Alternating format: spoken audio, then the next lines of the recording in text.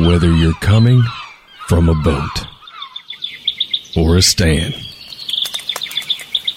welcome back to the Lodge. With your hosts, Matthew Dredska. Wait, no, that's not what I meant. No, come on, no. Dang. And Patrick Mudge. I really don't know what to say that's funny because I'm not a very funny person. True. Don't tell me they're gone. I won't have nothing left. Don't tell me you're strong and you got no regrets. If thinking about us, thinking about then, thinking about how it could have been, don't cross your mind. So if you're doing fine, don't tell me. Don't tell me.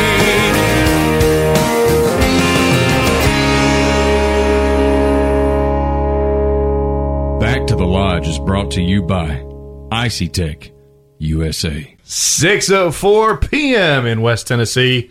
I'm Patrick. I'm Matt. I'm Nick. And we are back to the Lodge. It's the 19th anniversary this week of the dreaded day of September 11, 2001.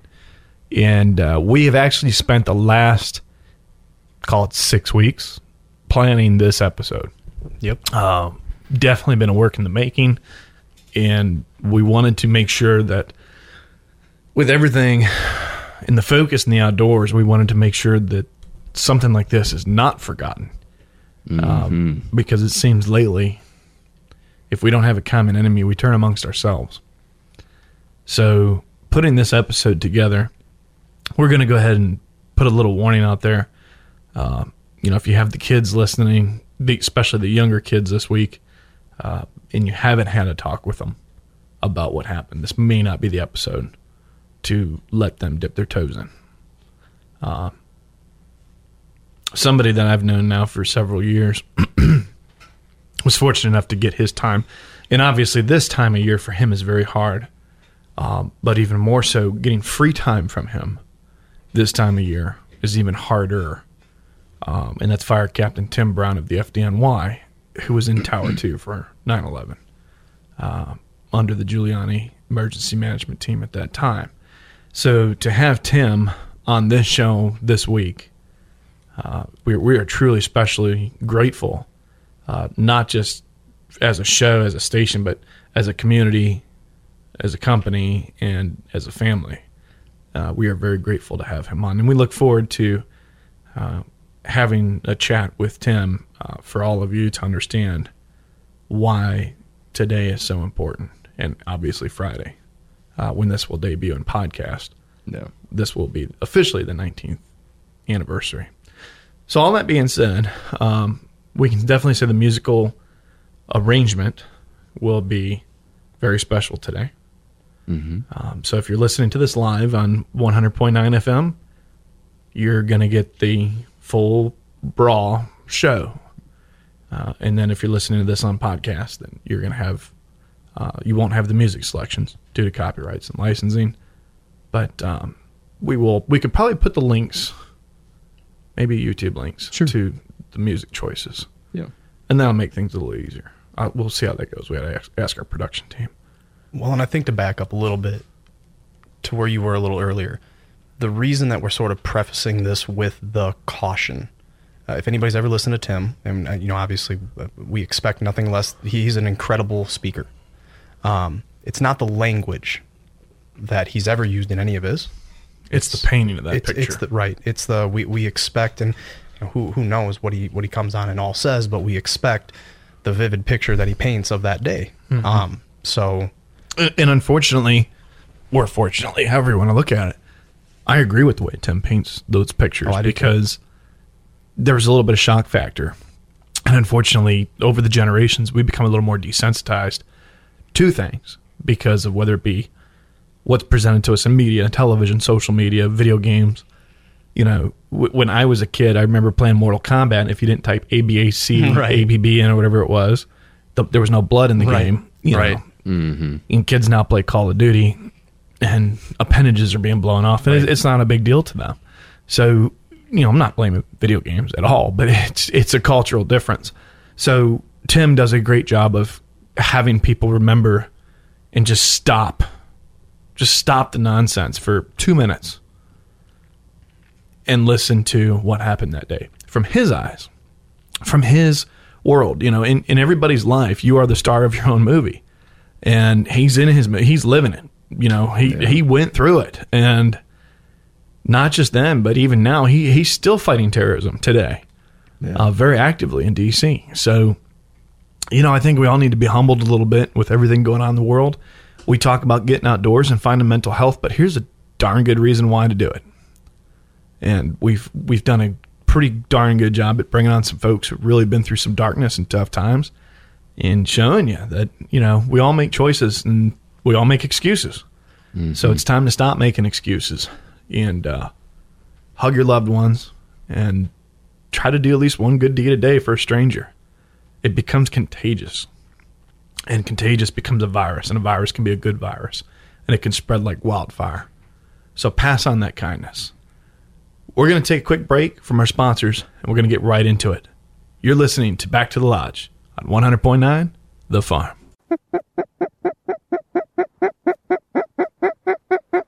Get up. Woo! Look at there.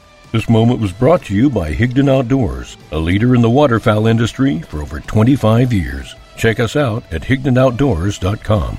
Higdon Outdoors has been helping waterfowl hunters make the most of their time in the field for over 25 years. We are a family-owned company, and we're proud to serve duck and goose hunters just like you. We make high-quality, innovative decoys and hunting products that you can afford, helping you focus on what's really important. Check us out at HigdonOutdoors.com. Innovation, quality, customer service. That's Higdon Outdoors. Get real. Get Higdon.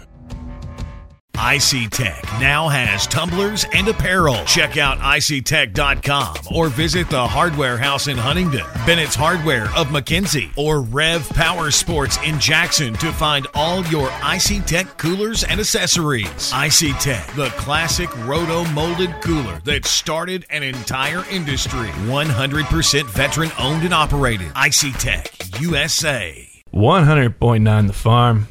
We are back to the lodge. Again, this is the 19th anniversary. Man. Yeah, that song got me. Yeah. It brings a lot of people back to that day. Yeah. I mean, and then now me with a daughter, that song sort of hit a little different. Yeah. Well, we've got Tim's going to call up here in about 3 minutes? Yeah. So, well, Nick, you're the youngest. Mm-hmm. So let's ask you. Okay. Where were you 9/11? I was sitting in class, first grade, and I remember our teacher was I guess, doing her thing, teaching us. And then all of a sudden, come on the intercom of the school, the plane hit the tower. And we all kind of got in the floor, sitting in the floor, and she turned on the TV with the news, and we were watching it happen, just rerunning over and over and over. And it was bad. Yeah. Well, you're the youngest of the three of us, Yeah. so it's always interesting to hear perspectives of the younger folks, and what they went through back then. I was in my 20s then. Matt, you were... You were in your 13? teens? So you were in your early teens. So... Yeah. I mean, time just flies, and next year, obviously being the 20th anniversary, and this year, they've canceled a lot of the ceremonies due to COVID. Mm-hmm. So, we want to do our part, make sure we put together the best program that we can put together. And we were just saying, we're really blessed that to do all this on FM radio. If you're listening live, you get the full Monty. I mean, you hear the whole production, whereas in podcast, you're just not going to get the full effect. Right. So, yeah. if you're sitting at home, listening or driving your car, check us out on backtothelodge.com. Let people know on Facebook, Back to the Lodge. I mean, you can't really share Instagram, but with Facebook, you can, share the post. We've got the we call them teasers up. Yeah. Let people know to tune in. You're not going to want to miss this. Tim Brown's going to be calling up And when he does, you're going to want to strap in. You have the tissues ready. You're not going to want to move. I can't stress this enough. This is the biggest episode we've ever done. And you're just minutes away. Yeah. So stick around. Stay tuned. You're listening to Back to the Lodge on 100.9 The Farm. Hey, let's just be honest. No one can ever completely beat a mature whitetail census. But if you play your cards right, you can fool them. Now, for all the work you put in to get him this close, make sure the camo you choose is up to the task.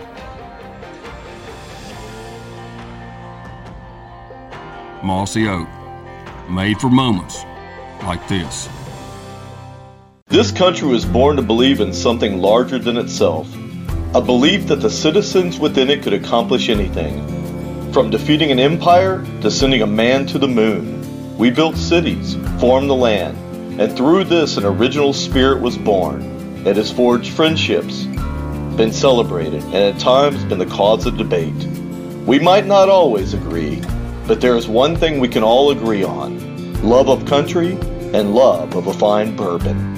America Bourbon, vet-owned and made proudly in the USA, available nationwide at most leading retailers and at americabourbon.com. I just want you to know I absolutely love you. I want you to do good. So have a good time. Same to my parents and everybody. And I just totally love you, and I will see you later. Bye, babe. I want to tell you I love you. Please tell my children that I love them very much. And I'm so sorry, babe. I hope to be able to see your face again, baby. I love you. Bye.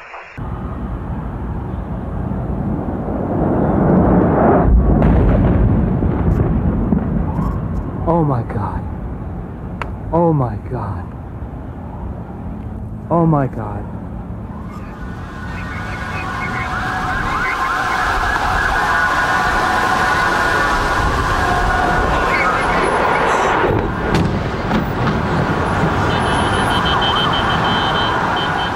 Everybody just gave me on the phone. Let's witness an airplane crash into the World Trade Center.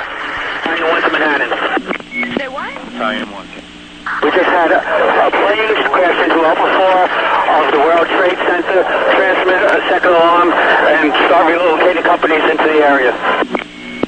The World Trade Center, tower number 1 is on fire. The whole outside... Sean, it's me. I just want to let you know I love you, and I'm stuck in this building in New York. There's lots of smoke, and I just wanted you to know that I love you always. I'm on the 83rd floor. I'm gonna die, aren't I? No. I'm gonna die. Ma'am, say your prayers. We're gonna think positive because you gotta help each other get off the floor. I'm gonna die. A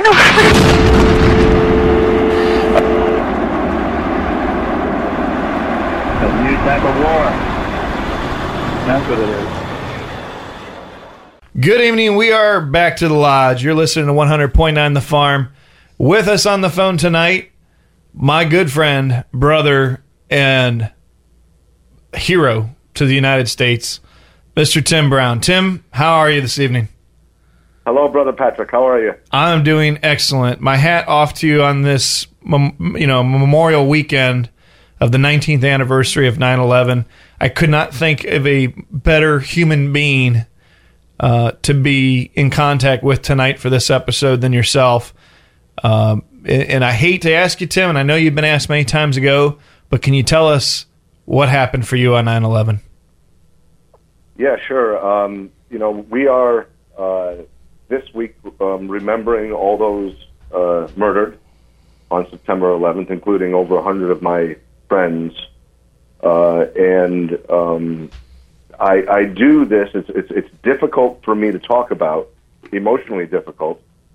But it's important that people know and that we don't forget. And absolutely, the most important part of what I say is talking about the heroes of the day, who were many of them my friends, and many of them I saw in the building before they went up the stairwell. So that's what I want everyone to never forget what they did. I also want people to remember who did it to us and why they did it. Because if we forget that, then it'll happen again. Yep. So I was a New York City fireman from 1984 through September 11, 2001. So I was a Bronx fireman most of that. In 1998, I was convinced by someone I think you might know, Mayor Giuliani, who was my good friend, to go and help him out in his newly created Mayor's Office of Emergency Management. So I took the fire helmet off and kind of put on a tie, which I didn't really like so much. But, you know, it was important to get this up and running and to help him with what I thought was a very good idea. So I became, within that group, I became a supervisor. So I was working, I had a 15-person team where they were police officers, firefighters, you know, environmental folks. We would have people with different expertises so that we could handle just about anything that happened in the city. Right. And our job was to respond to the scene of disasters, emergencies, and just coordinate. We weren't really the on-scene commander, that was the police or the fire, but we were the kind of the hammer that supported them and made sure everybody did what we needed to do.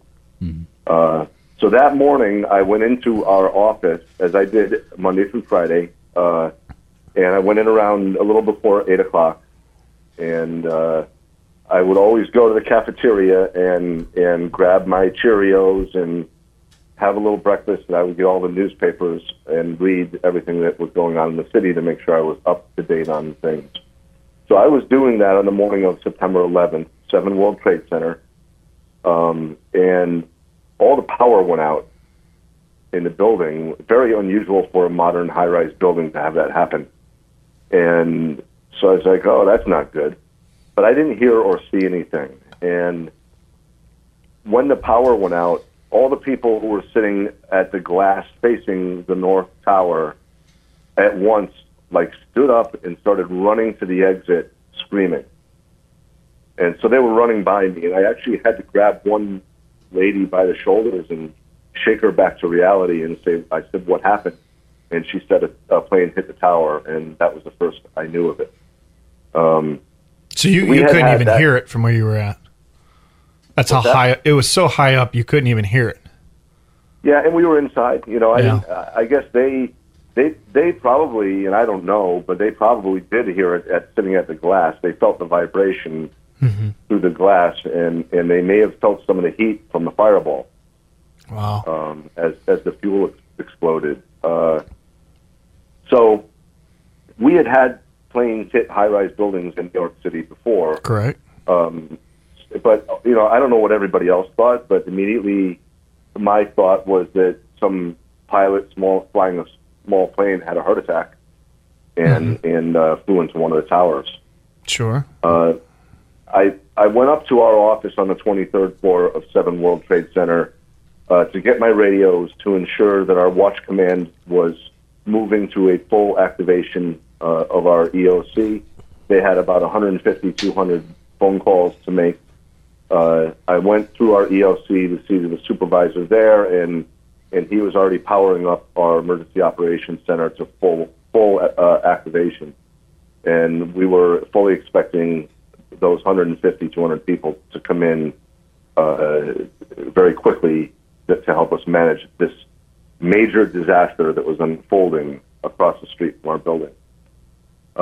I went down to my car on VC Street, which was an undercover Crown Victoria, and I opened up my jacket and tie and my dress shirt, and I put on a mayor's office jacket, my heavy leather boots, and this stupid green helmet they made us wear so everybody knew who we were.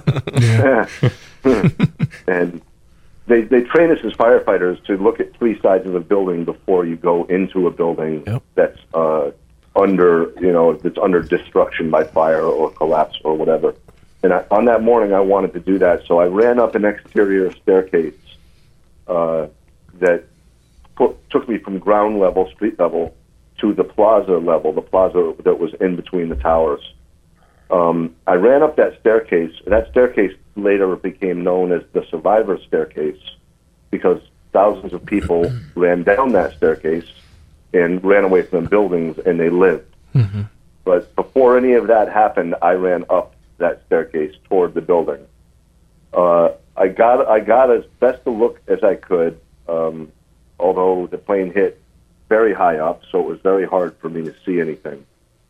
But what I did notice is out across the plaza, it was strewn with debris and fire and smoke, and if you remember seeing the video of all the paper from the offices that got knocked out of the building that was floating down, that's what it looked like. And I started to think maybe I was wrong about the little plane theory in my head. Mm-hmm.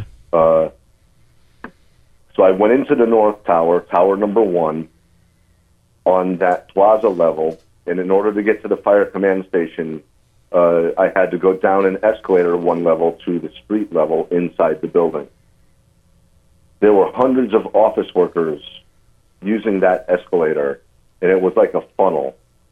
And what struck me in that moment was what they were not doing.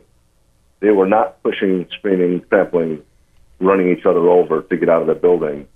In fact, it was calm and orderly, and for every person who was obese or injured or pregnant or disabled, there were 4 or 5 office workers helping that person, not firefighters or police officers, just regular humans.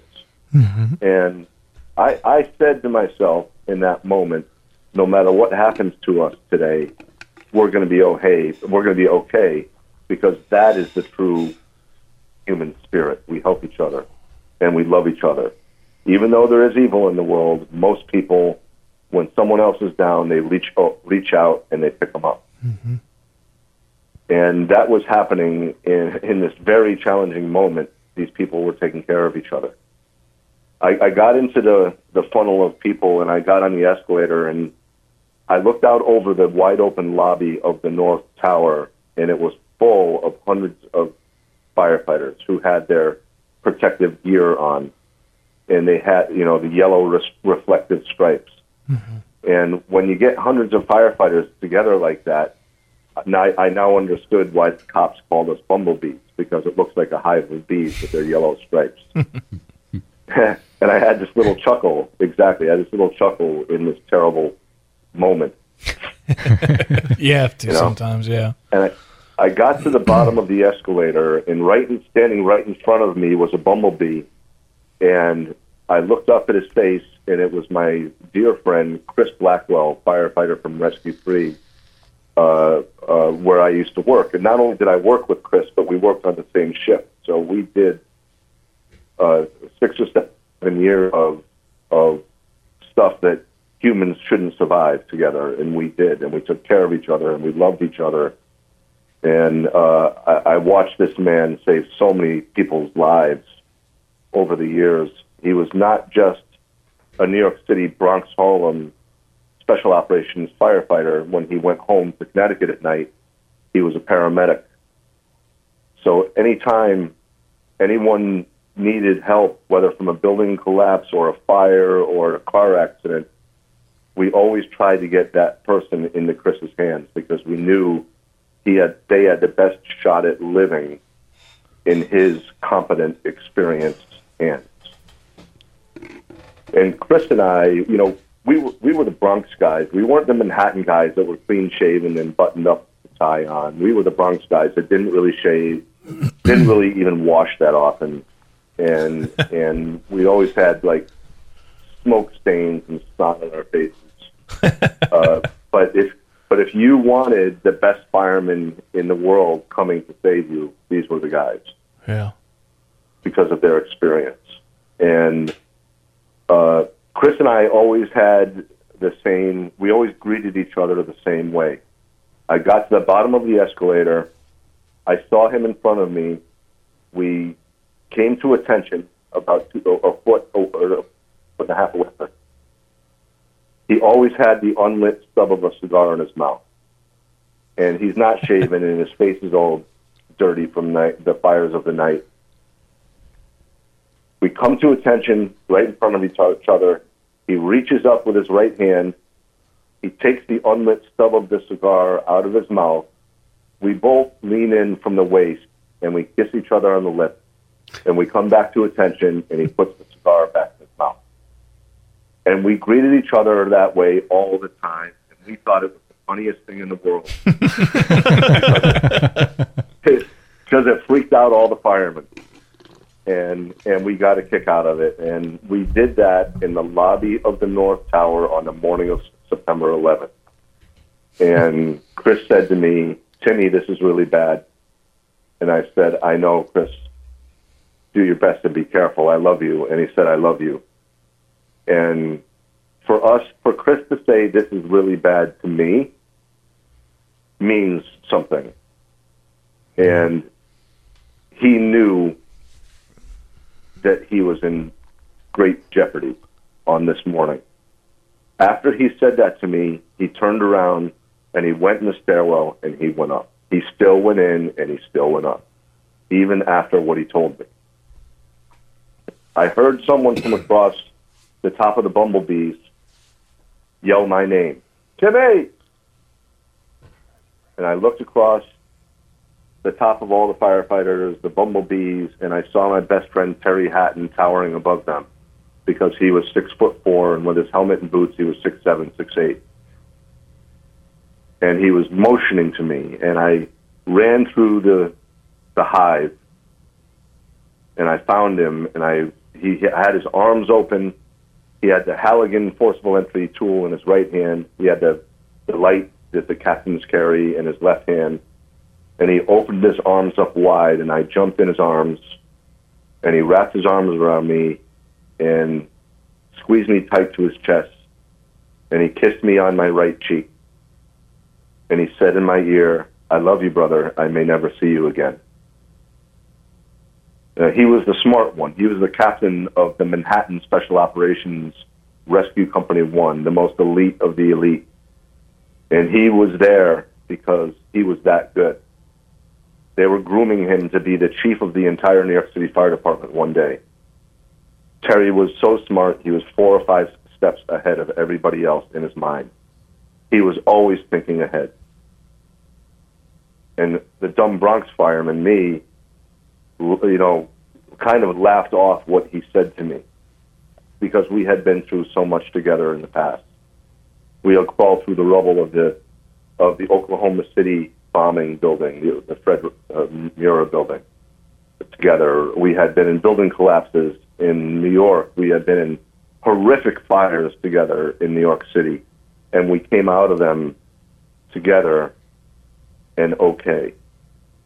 And so dumb fireman Tim, me, blew off what Terry said, but Terry knew what he was talking about. I love you, brother. I may never see you again. And after that, and after he kissed me on my right cheek, he turned around, he grabbed the men of Rescue 1, and they went in the stairwell, and they went up. I know now, years later, that Rescue 1 made it to the 83rd floor of the North Tower. They were able to get an elevator working, and they were fighting the fire and saving lives at the bottom edge of the carnage when a localized collapse occurred, and they got trapped. And Terry was screaming for help on the radio, the worst thing a fireman could ever say or hear. Mayday, mayday, mayday, Rescue 1 is trapped, 83rd floor. Mayday, mayday, mayday. And he kept repeating it because they were pinned and they were in trouble. And they're usually the ones that go get the trapped firemen out. So now what do you do, right? My other best friend, Patty Brown, who was a captain of Ladder 3 and a former rescue superhero fireman, most decorated fireman, murdered on September 11th. Also a hero, United States Marine Corps sergeant in Vietnam. Patty was the all-American hero. And he heard Terry yelling for help, and he was running up the stairs to go help his friend and the men of Rescue 1. Neither one of them made it out. My two best friends, Captain Terry Hatton and Captain Patrick Brown from Ladder 3. So back to the lobby where I was, after Terry left me, a fireman came running into the lobby yelling, "Another plane hit the South Tower," which was the first we knew of it. The leadership of the city fire department, the mayor's office, the police, EMS, we huddled up in the lobby of the North Tower to decide how to split our forces. They decided that Assistant Chief Donald Burns from the fire department and myself would go to the South Tower and open up that command post. Chief Burns had 41 years in the New York City Fire Department. 41 years. He was the most respected chief in the New York City Fire Department. If you saw an image of Irish fire chief in the dictionary, it would be his mug with the red rosy cheeks and the lines in his face, the lines of knowledge, of experience from standing out in the dead of winter all night long at building fires and getting burned and all those things. And he would talk. He was from the outer boroughs, so he would talk with a much thicker New York accent. And he only talked out of the right side of his mouth. The left side didn't move. And he talked really fast. And as we were running from the North Tower to the South Tower together, myself and my friend Donald Burns, I said, "Chief, what do you need me to do?" And he, out of the side of his mouth, he said, "Timmy, there's not much you and I can do. I've ordered a fifth alarm, another 250, 300 firefighters. They're coming, but they're coming from Staten Island and Brooklyn. It's going to take them a long time to get here. We're on our own. Because the first 5 alarms are going to the North Tower." He said, "We're on our own. Do your best and be careful." And I gave him a little salute. "Yes, sir, Chief." With that, a woman came panic screaming to us, yelling there were people trapped in the elevator. Chief Burns gave me the nod. "Timmy, go with her."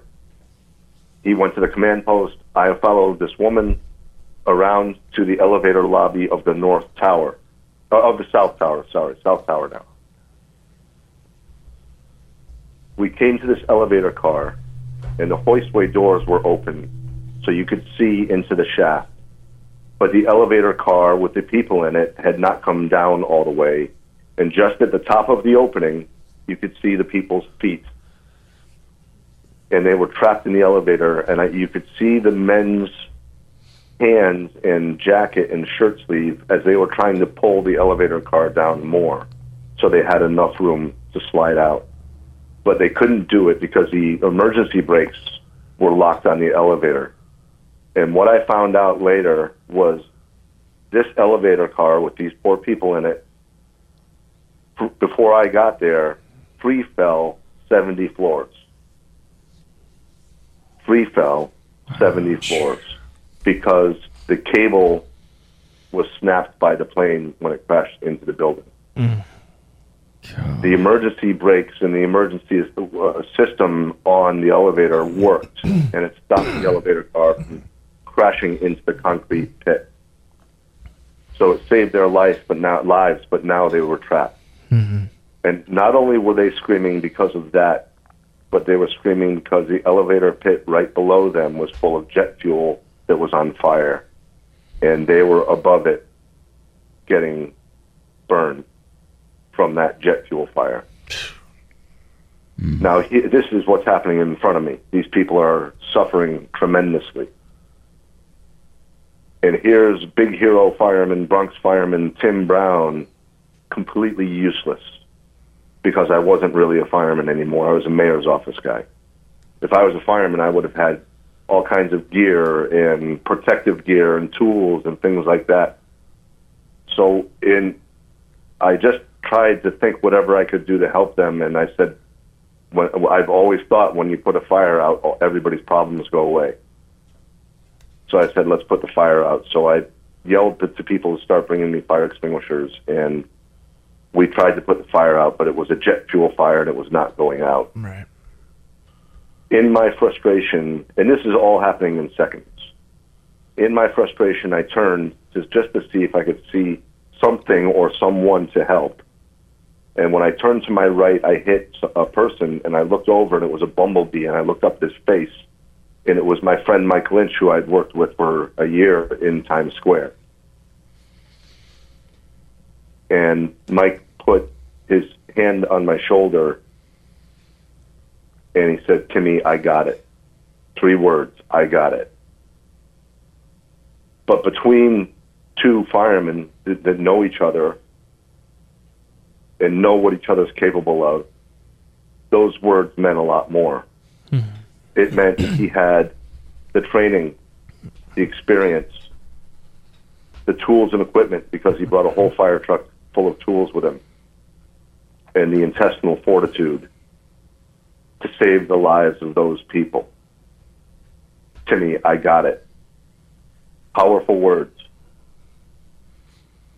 I later went to his widow, Denise, because I went out to their house in Long Island when Mike was missing in the rubble, because I wanted her to, they had little babies at home, and I wanted her and her little kids to hear from me that their father died an American hero.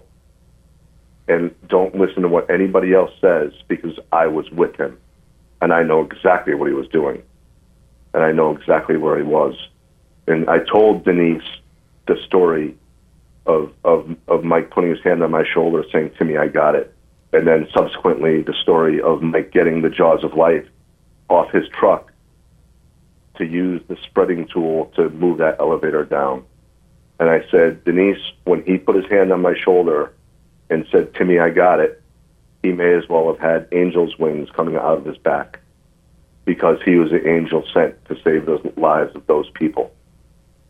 We know that Mike saved at least 2 women, we think 3, before the whole thing came down.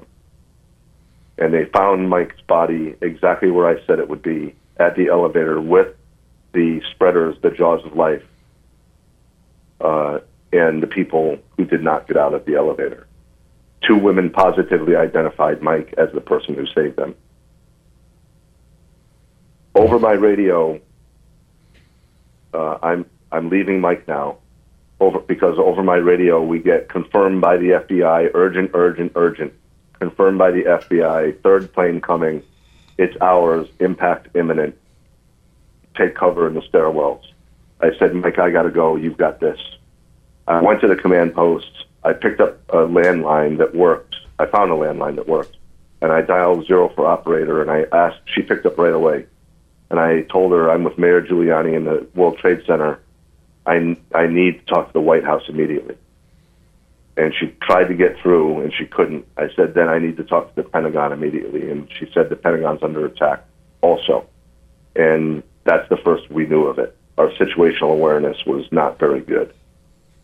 I wound up talking with the New York State Emergency Management, and they assured me that the fighter jets had already been scrambled to come protect us overhead from any more planes and impact, so that we could try and save people. The lobby was filling up with people who were badly injured. Imagine you're burned, bloody, broken, and you have to come 70, 80 stories down a dark, smoky, wet stairwell, not knowing if you're going to make it out. And you're coming down around and around and around and around in a dark, smoky, wet stairwell.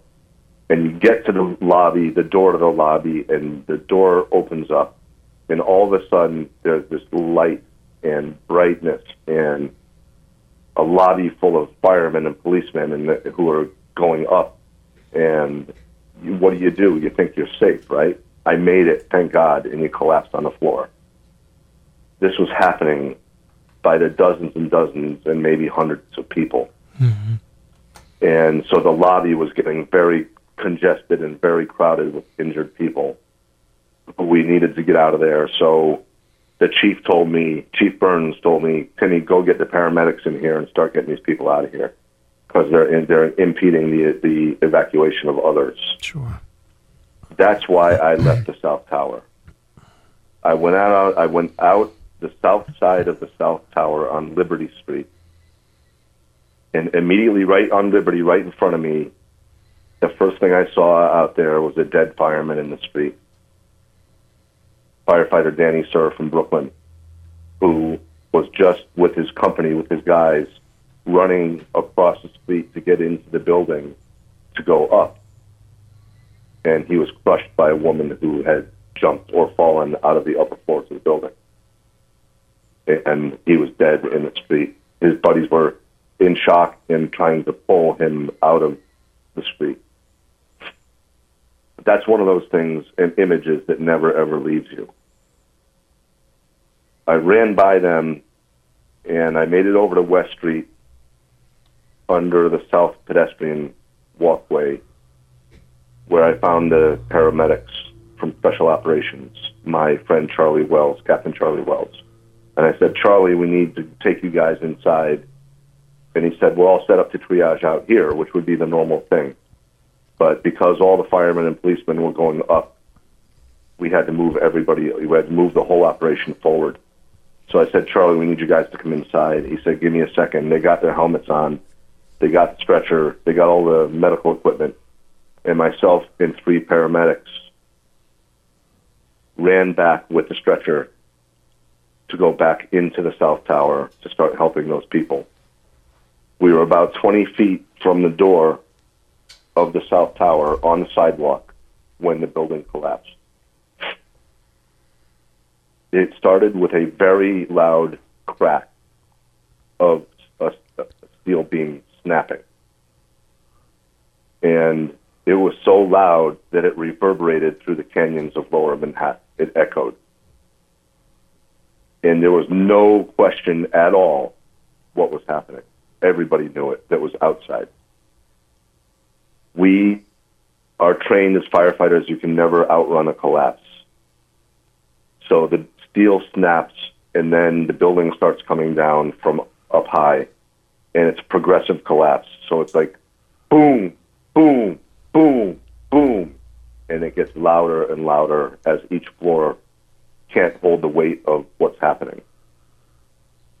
I yelled to the paramedics, follow me into the adjoining building, and maybe the adjoining building will protect us. We ran into the 3 World Trade Center, which was the Marriott Hotel, and the part of it we ran into was a restaurant called the Tall Ships Restaurant. We ran in the door of the Tall Ships Restaurant into the lobby of the hotel, lobby area, or lobby floor. It was as clear as ever anyone is right now, as clear as a bell inside, and with the snap of your fingers, it went pitch black. Tower 2, the South Tower, was collapsing onto the Marriott Hotel, and the Marriott Hotel was collapsing around us. I immediately hit the floor. The wind had picked up monstrously. You couldn't hear anything. It was so loud. I compare it to sitting on the tarmac at JFK Airport, surrounded by 747s full blast, because I don't know how else to describe it. Mm-hmm. And you couldn't see. It was pitch black, and you couldn't breathe because the dust was so thick. And I knew if I had any chance at living that I have to find a vertical column. In our experience in collapses, we knew that oftentimes people who survived the building collapse were next to a vertical column, the strongest part of the building. And so I started crawling as fast as I could, searching, and I don't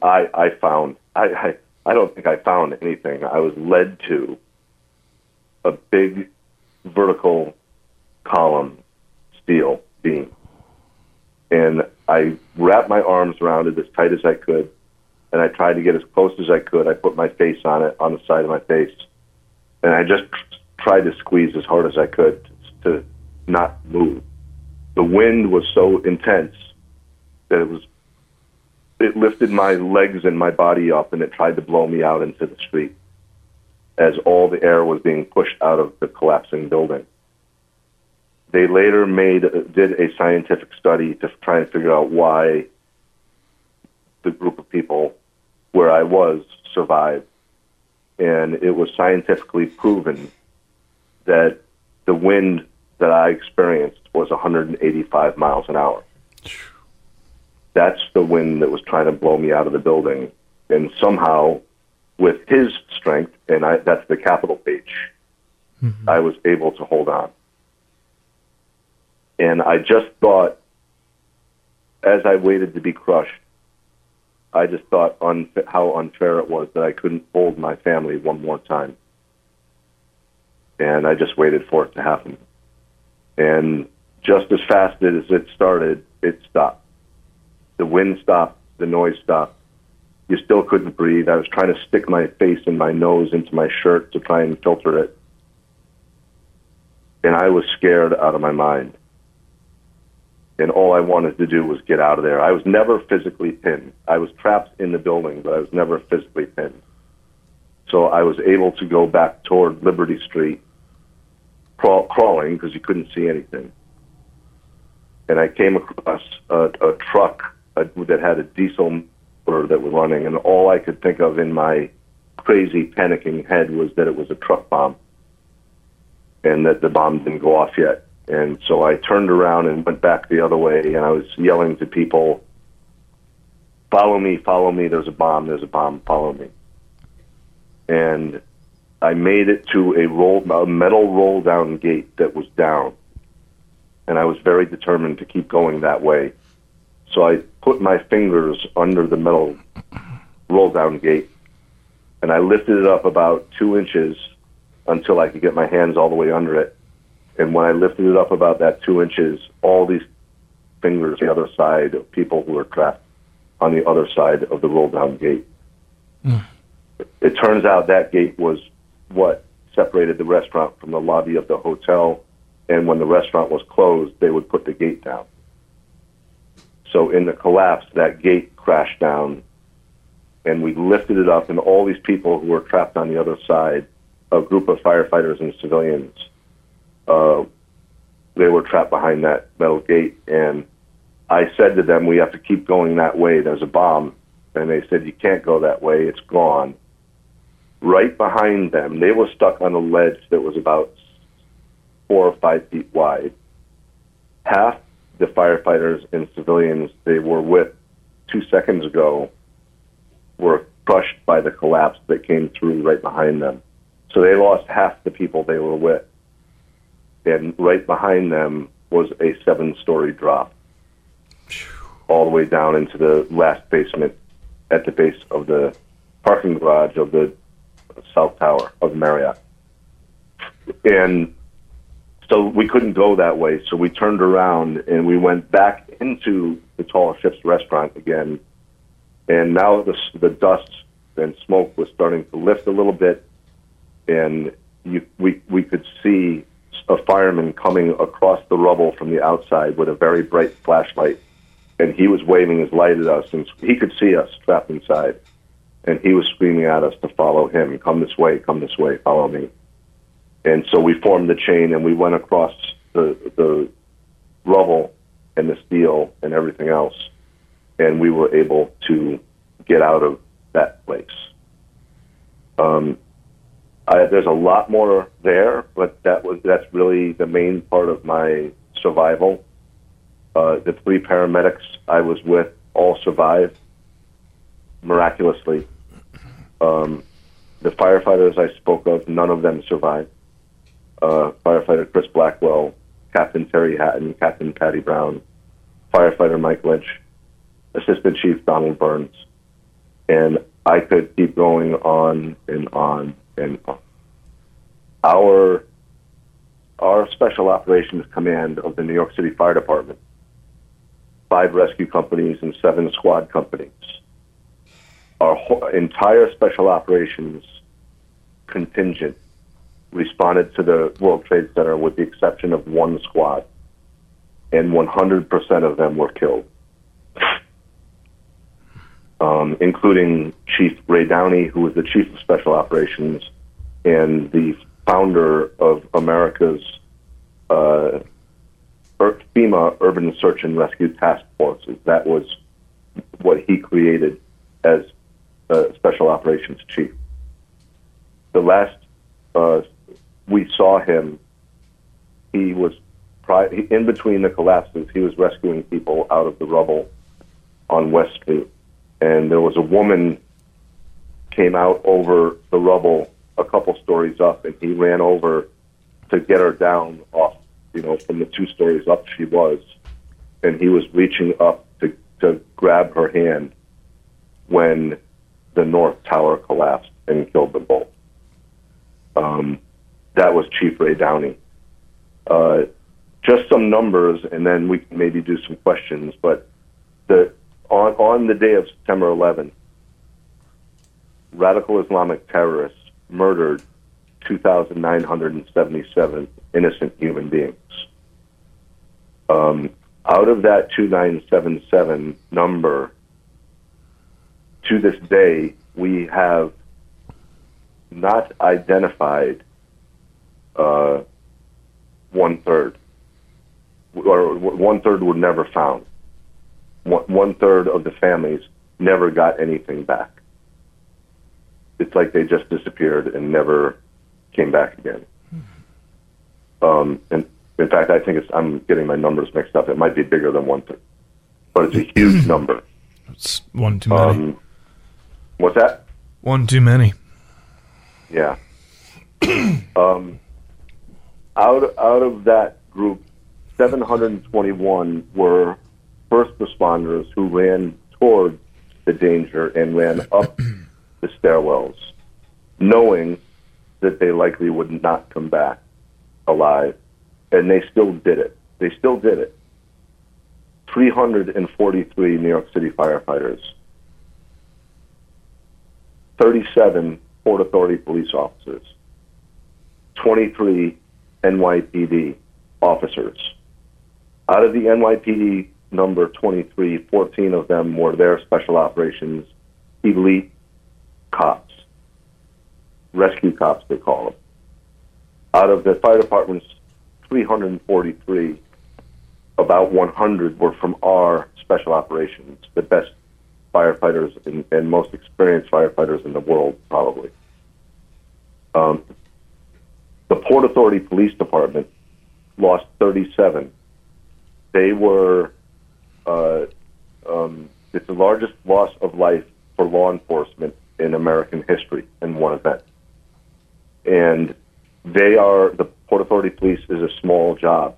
So percentage-wise, they lost more of their job than the fire department did. Mm-hmm. They took a huge, huge hit. All those men and women, American heroes, in fact, they're heroes of humanity because they demonstrated what the Bible calls the greatest gift of all, was to give, that is to give, that you love your fellow humans so much that you would give your own life for them. And that's what they did. Human heroes. Tim, on behalf of everyone in America, our hearts are with you, and we thank you for everything you've done. We're going to take a quick break, and when we come back, we're going to talk a little bit about more what Tim likes to do. Stick around. You're listening to Back to the Lodge at 100.9 The Farm.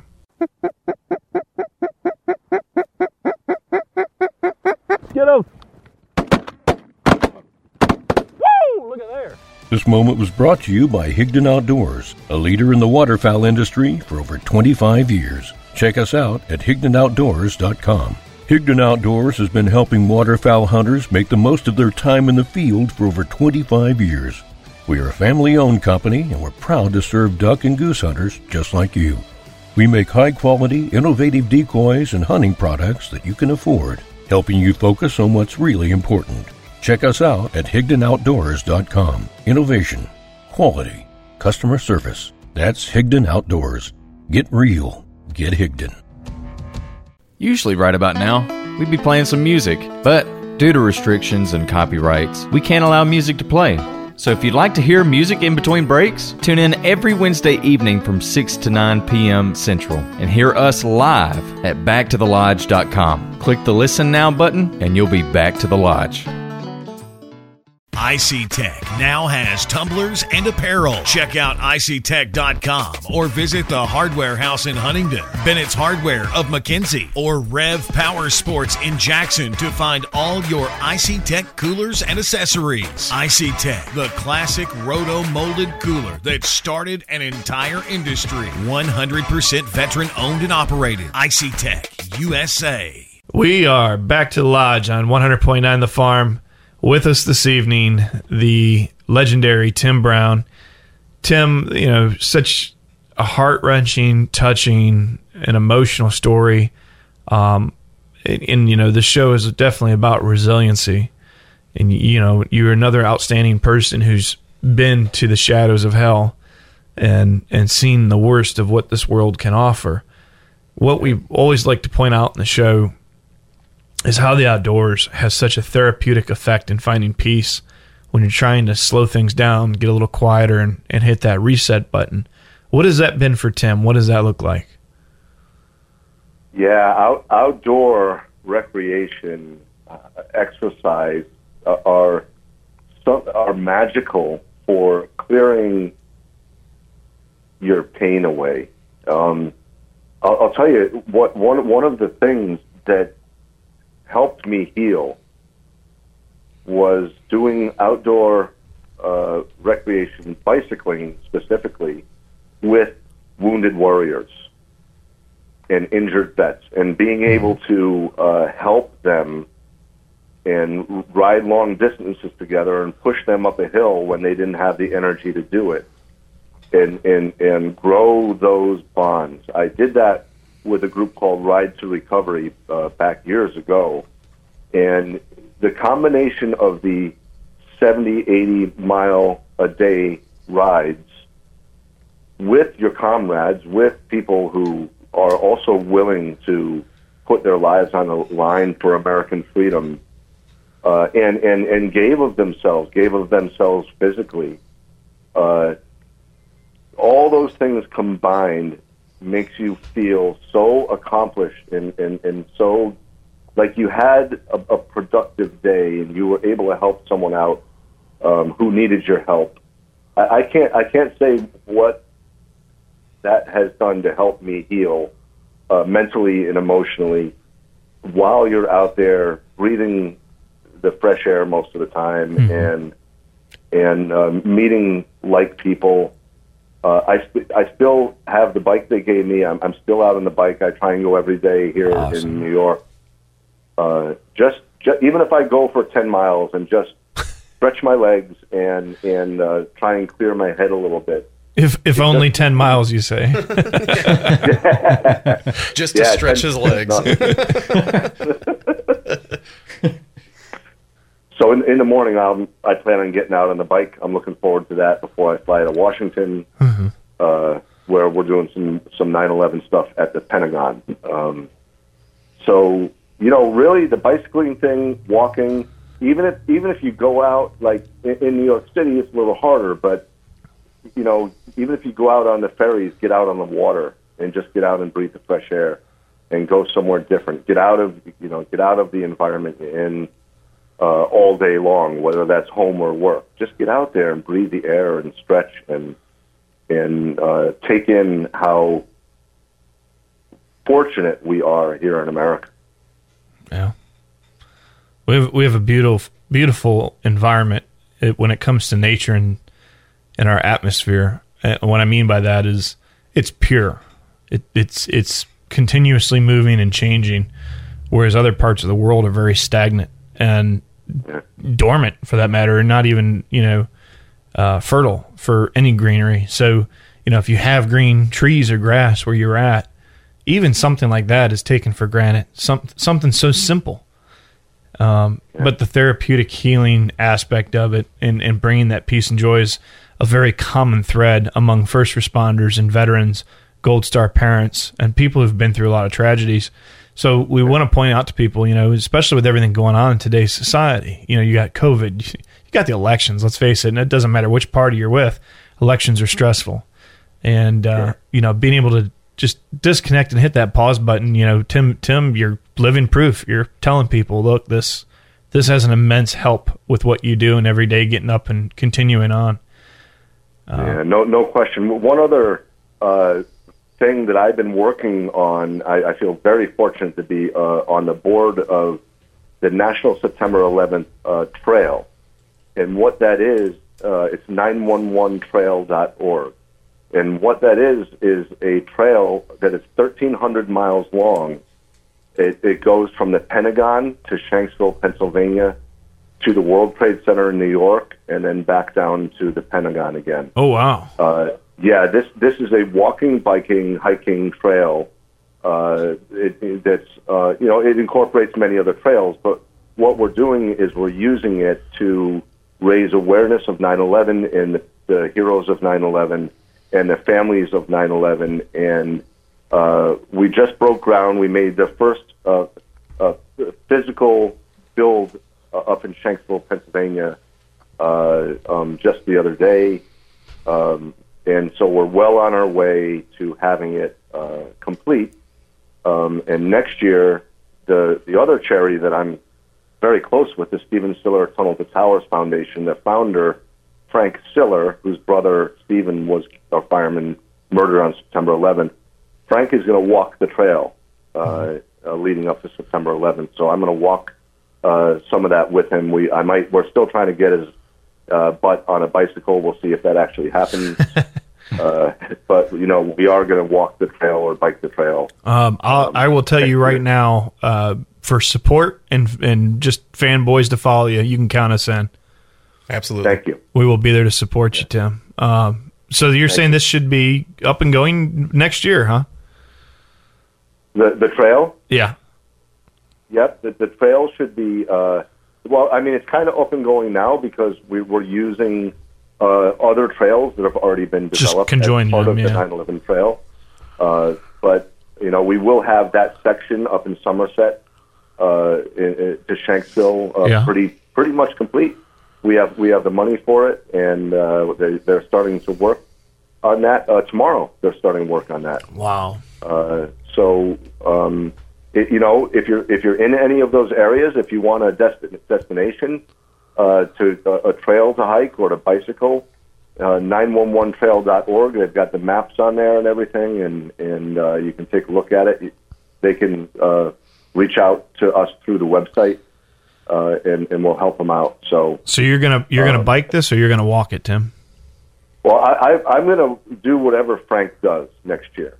I think we do need to help talk Franken into doing the bike.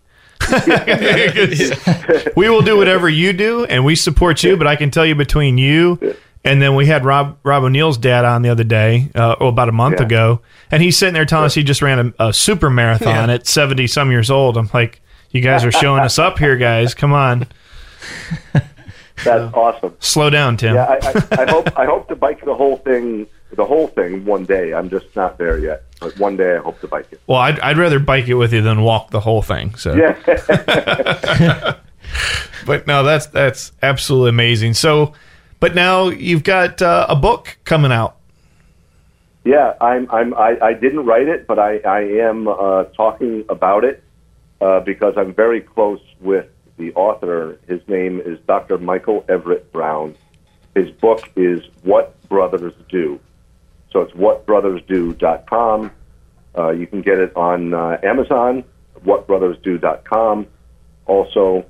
And the book was released about 10 years ago, but we updated it because a lot has happened, and we re-released it with some a new forward.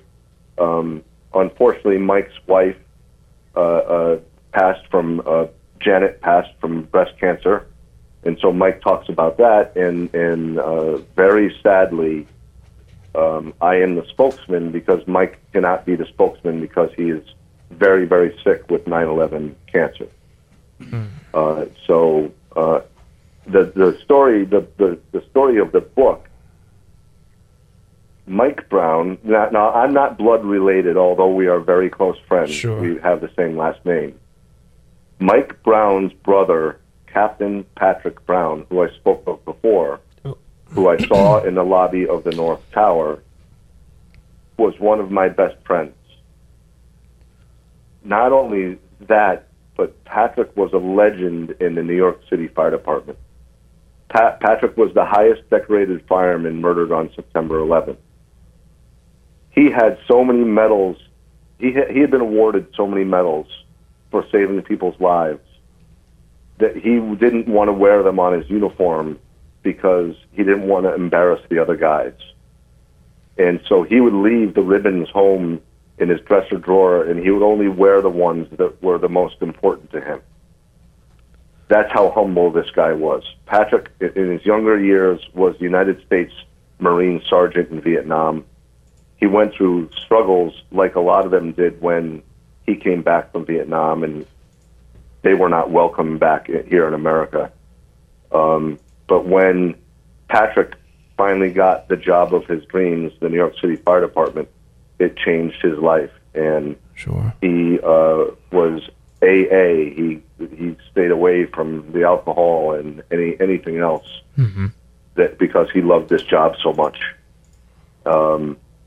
And he became one of the highest decorated firemen in the history of the New York City Fire Department. He was a legend there, and Patrick and I and Terry spent many, many nights having dinner together and talking about the fire department. That's what we did. So on the morning of September, I had never met Mike Brown before, but Mike Brown was, before he became a doctor, he was a New York City fireman for 4 years in the late 70s, early 80s.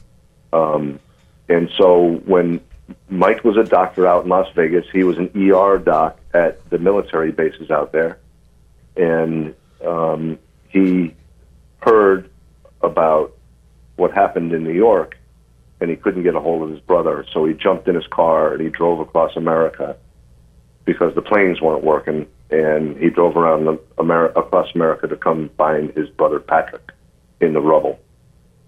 And as he was searching for his brother in the rubble and learning about, he was finding out about his brother's life and who his brother was.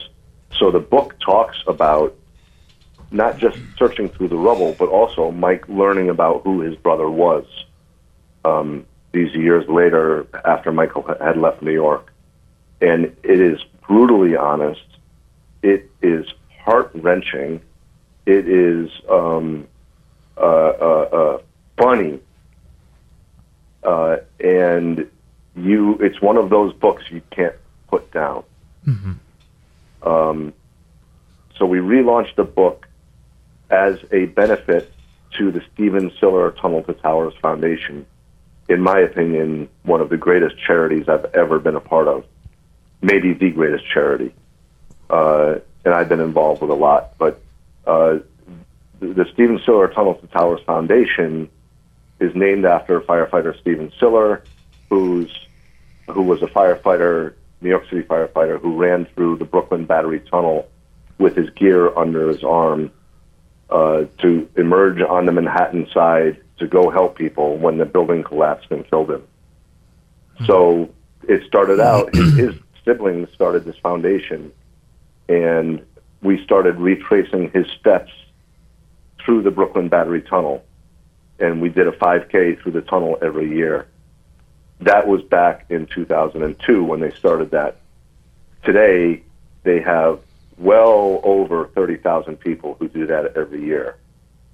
And so the money that the foundation gets from all these different fundraisers goes to build homes for catastrophically injured military, smart homes, anywhere in the country, or pay off the mortgage of a police officer or firefighter's family, police officer or firefighter who was killed in the line of duty, to pay off the mortgage for their family so their family doesn't have to worry about that ever again. They try to do that with families of police officers and firefighters who have young children. It is the great, they do the greatest work. They take care of it. They fulfill our promise that if you give your life for us, for our freedom, for our security and our safety, you don't worry because we've got your back. We're going to take care of your family. That's what the Stephen Siller Tunnel to Towers Foundation does. And so we are happy and honored and proud to be a partner with them, and all the proceeds from the sale of What Brothers Do go to support the Stephen Siller Tunnel to Towers Foundation. So that's whatbrothersdo.com, and read the book. It's worth picking up. It's so well written, you won't be able to put it down until you finish the book. It's that good. Well, there you go. Check out their link at whatbrothersdo.com. We'll go ahead and post that link on our social media as well, so you can check it out on there and on the website. But Tim, as we get ready to wrap this up, and I don't want to wrap this up, but I know you're a busy man. I'm gonna leave you with a parting question here, and if you've listened to the show, you know it's our signature question here. But if you can go back and find your 16, 18-year-old self and relate to everything going on and folks sitting at home thinking about what they want to do with their lives, what's the most important advice you could give yourself, your younger self, or someone sitting at home listening right now?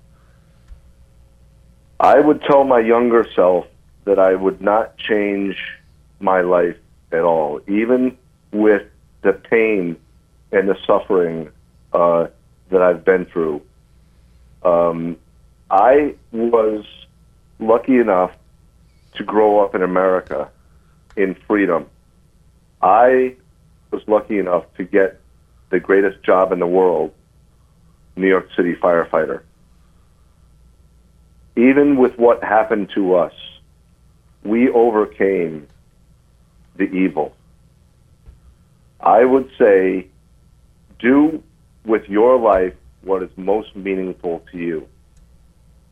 Volunteer for your country, whether that means joining the military or some other organization that helps. Freedom is not free. We need to ensure that flame continues to burn for our young people, and we have to teach them. That's why I tell my story as much as I can. It's hard and painful to tell the story, but it's so important that our young people understand what happened, who did it to us, why they did it, and the story of the heroes. I am a grateful American, as Gary Sinise says. I feel so blessed to be in this country, and we all need to pitch in to keep this country great and keep it in freedom. A very healthy perspective. Tim, it's been a true honor. We're so grateful to have you on our show, and if there's anything we can ever do for you, we hope you reach back out to us. Thank you, brother. We will do the trail together one day. We look forward to it. Until thanks for the cooler. Oh, that's our pleasure. Welcome to Team Icy Tech, my friend.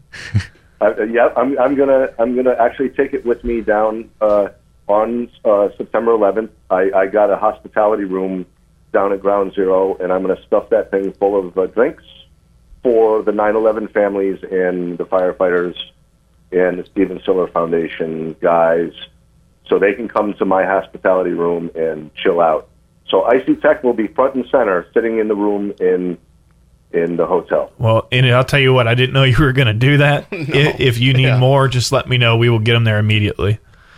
Yeah, I need a big one, but then I don't have a place to really store it, so I don't know. Maybe there's somebody there you could donate it to.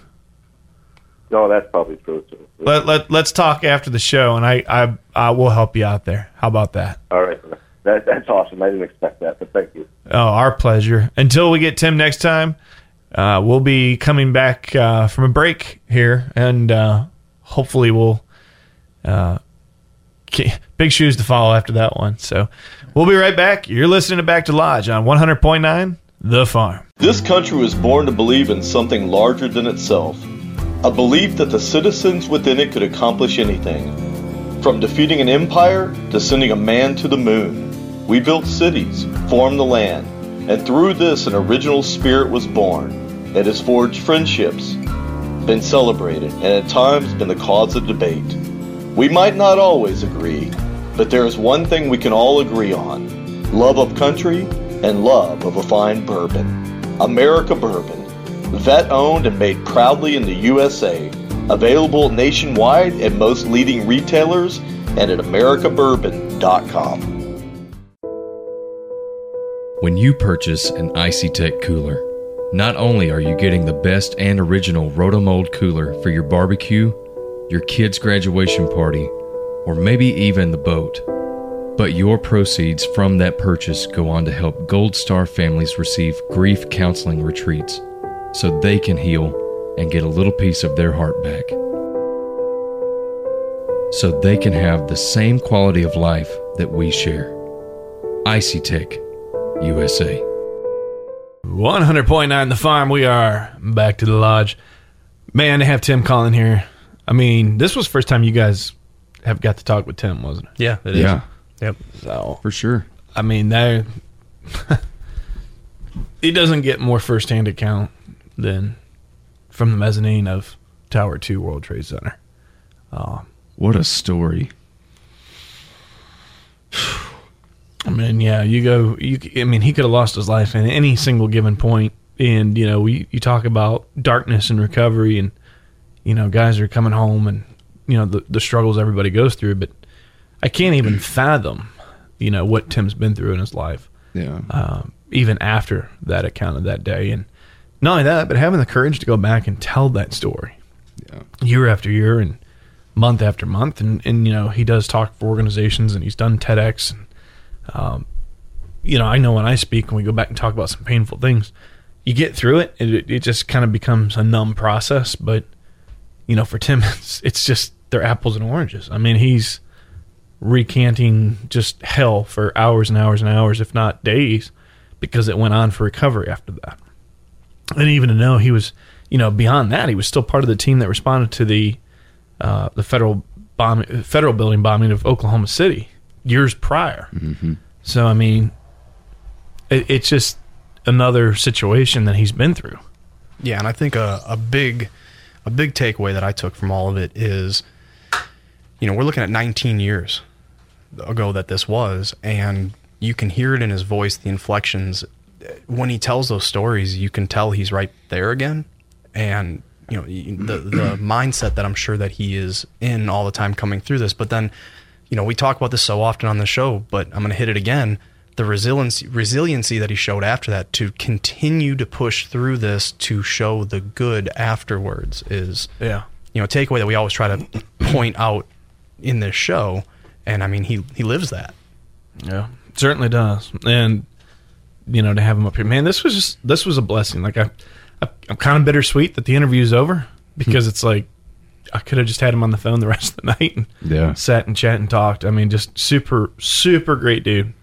But kind of want to talk about some things that are coming in the future for Back to the Lodge and what that looks like.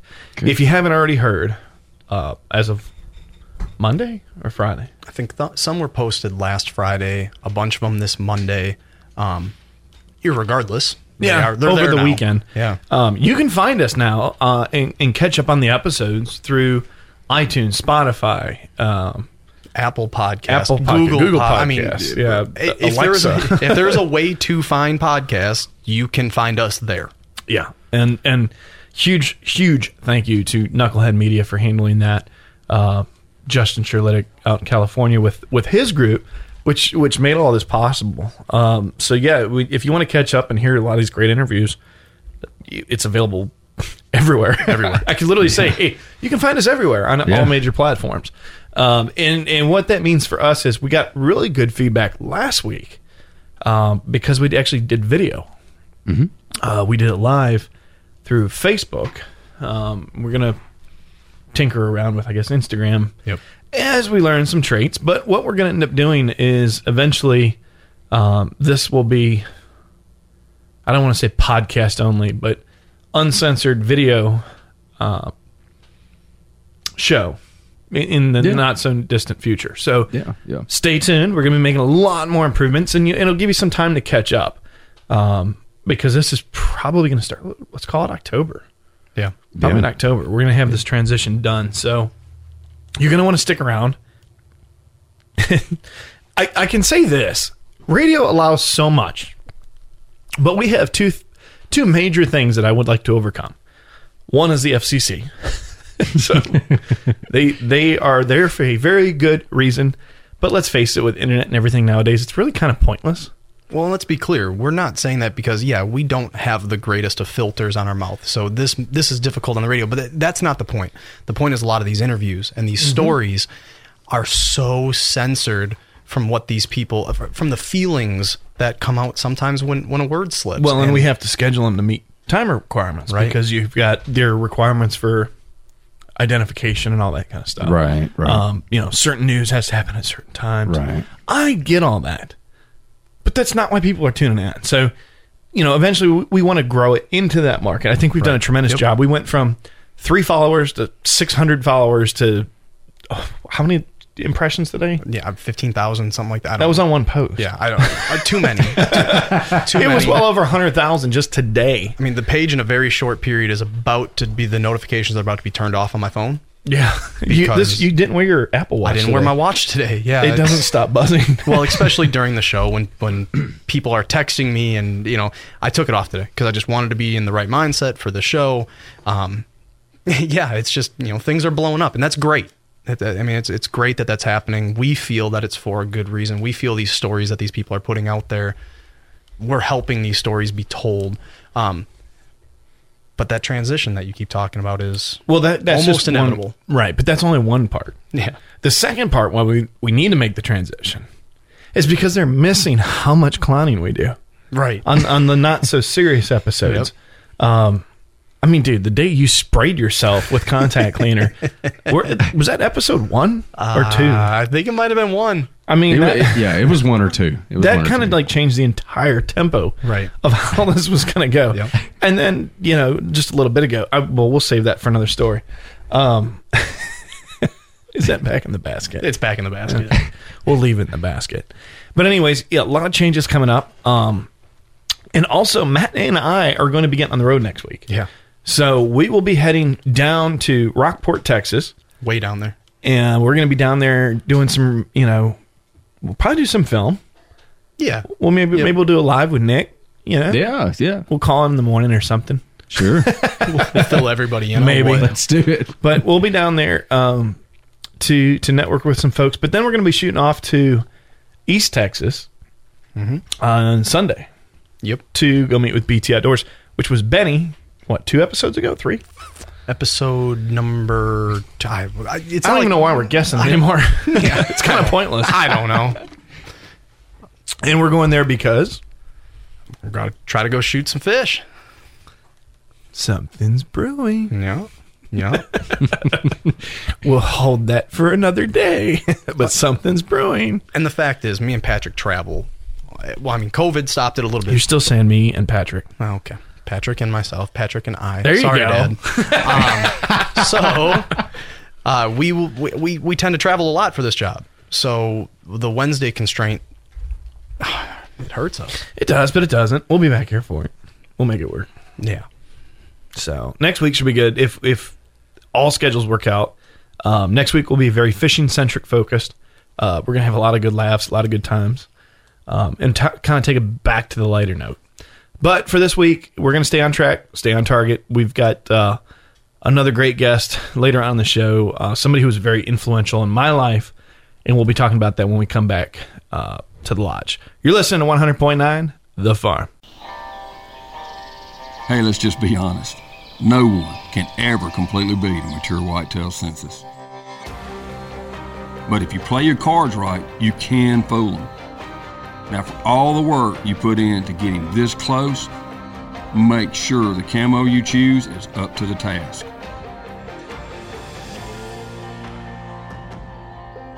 Mossy Oak, made for moments like this.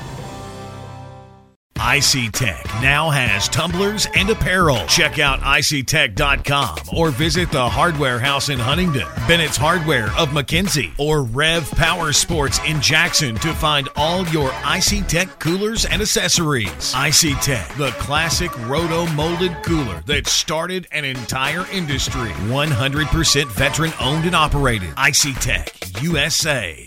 100.9 The Farm. We are back to the lodge on the 19th anniversary week of 9/11, right? Being this Friday. So a lot of things will be going on. I encourage everybody to take a moment to reflect on Friday. And some of you have had the privilege to enjoy that moment with us this evening. But, you know, we want to change tempos a little bit. So obviously, you know, the show is brought to you by IC Tech USA.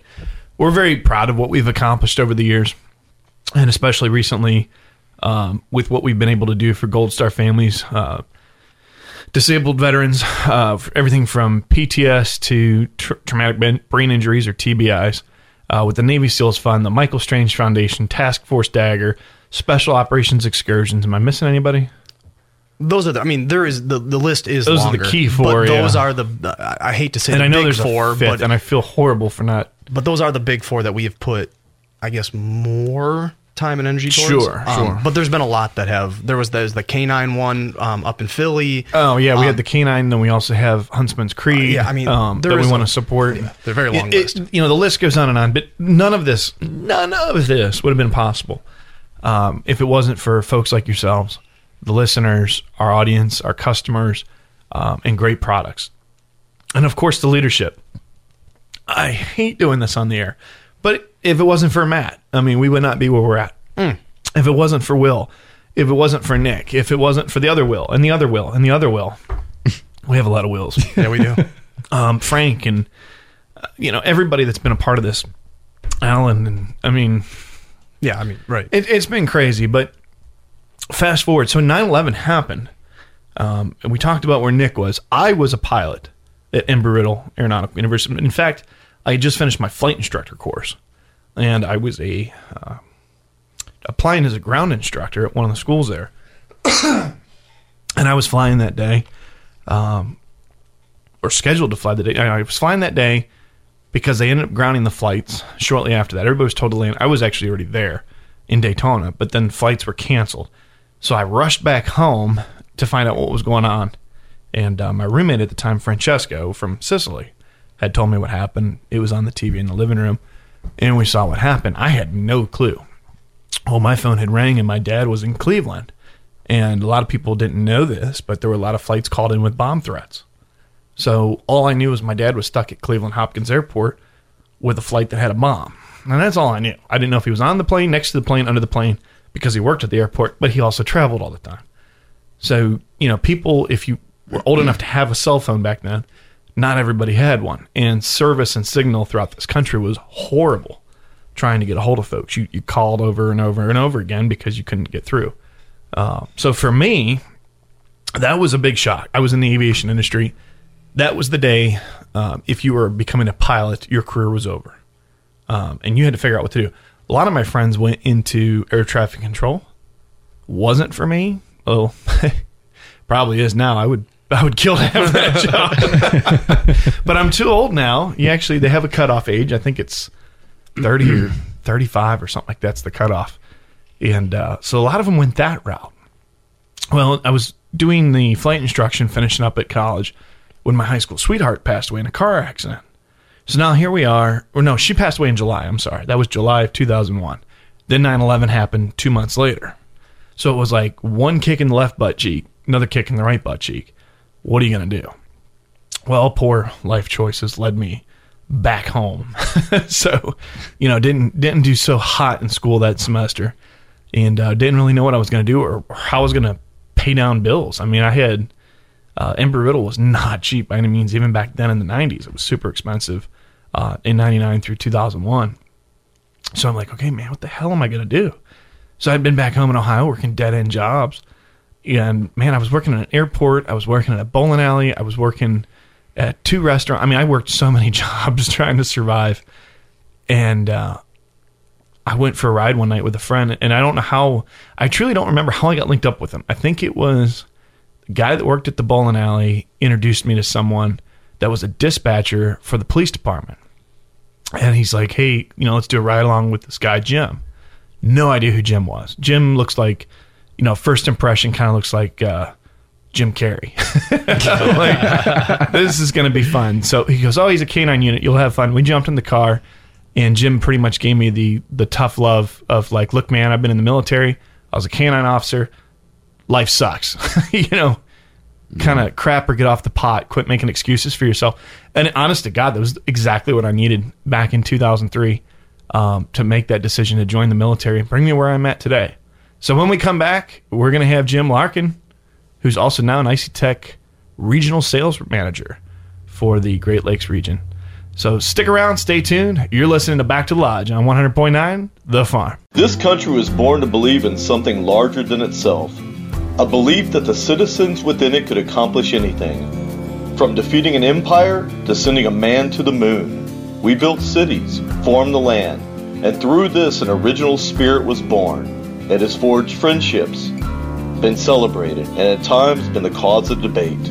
We might not always agree, but there is one thing we can all agree on. Love of country and love of a fine bourbon. America Bourbon. Vet-owned and made proudly in the USA. Available nationwide at most leading retailers and at americabourbon.com.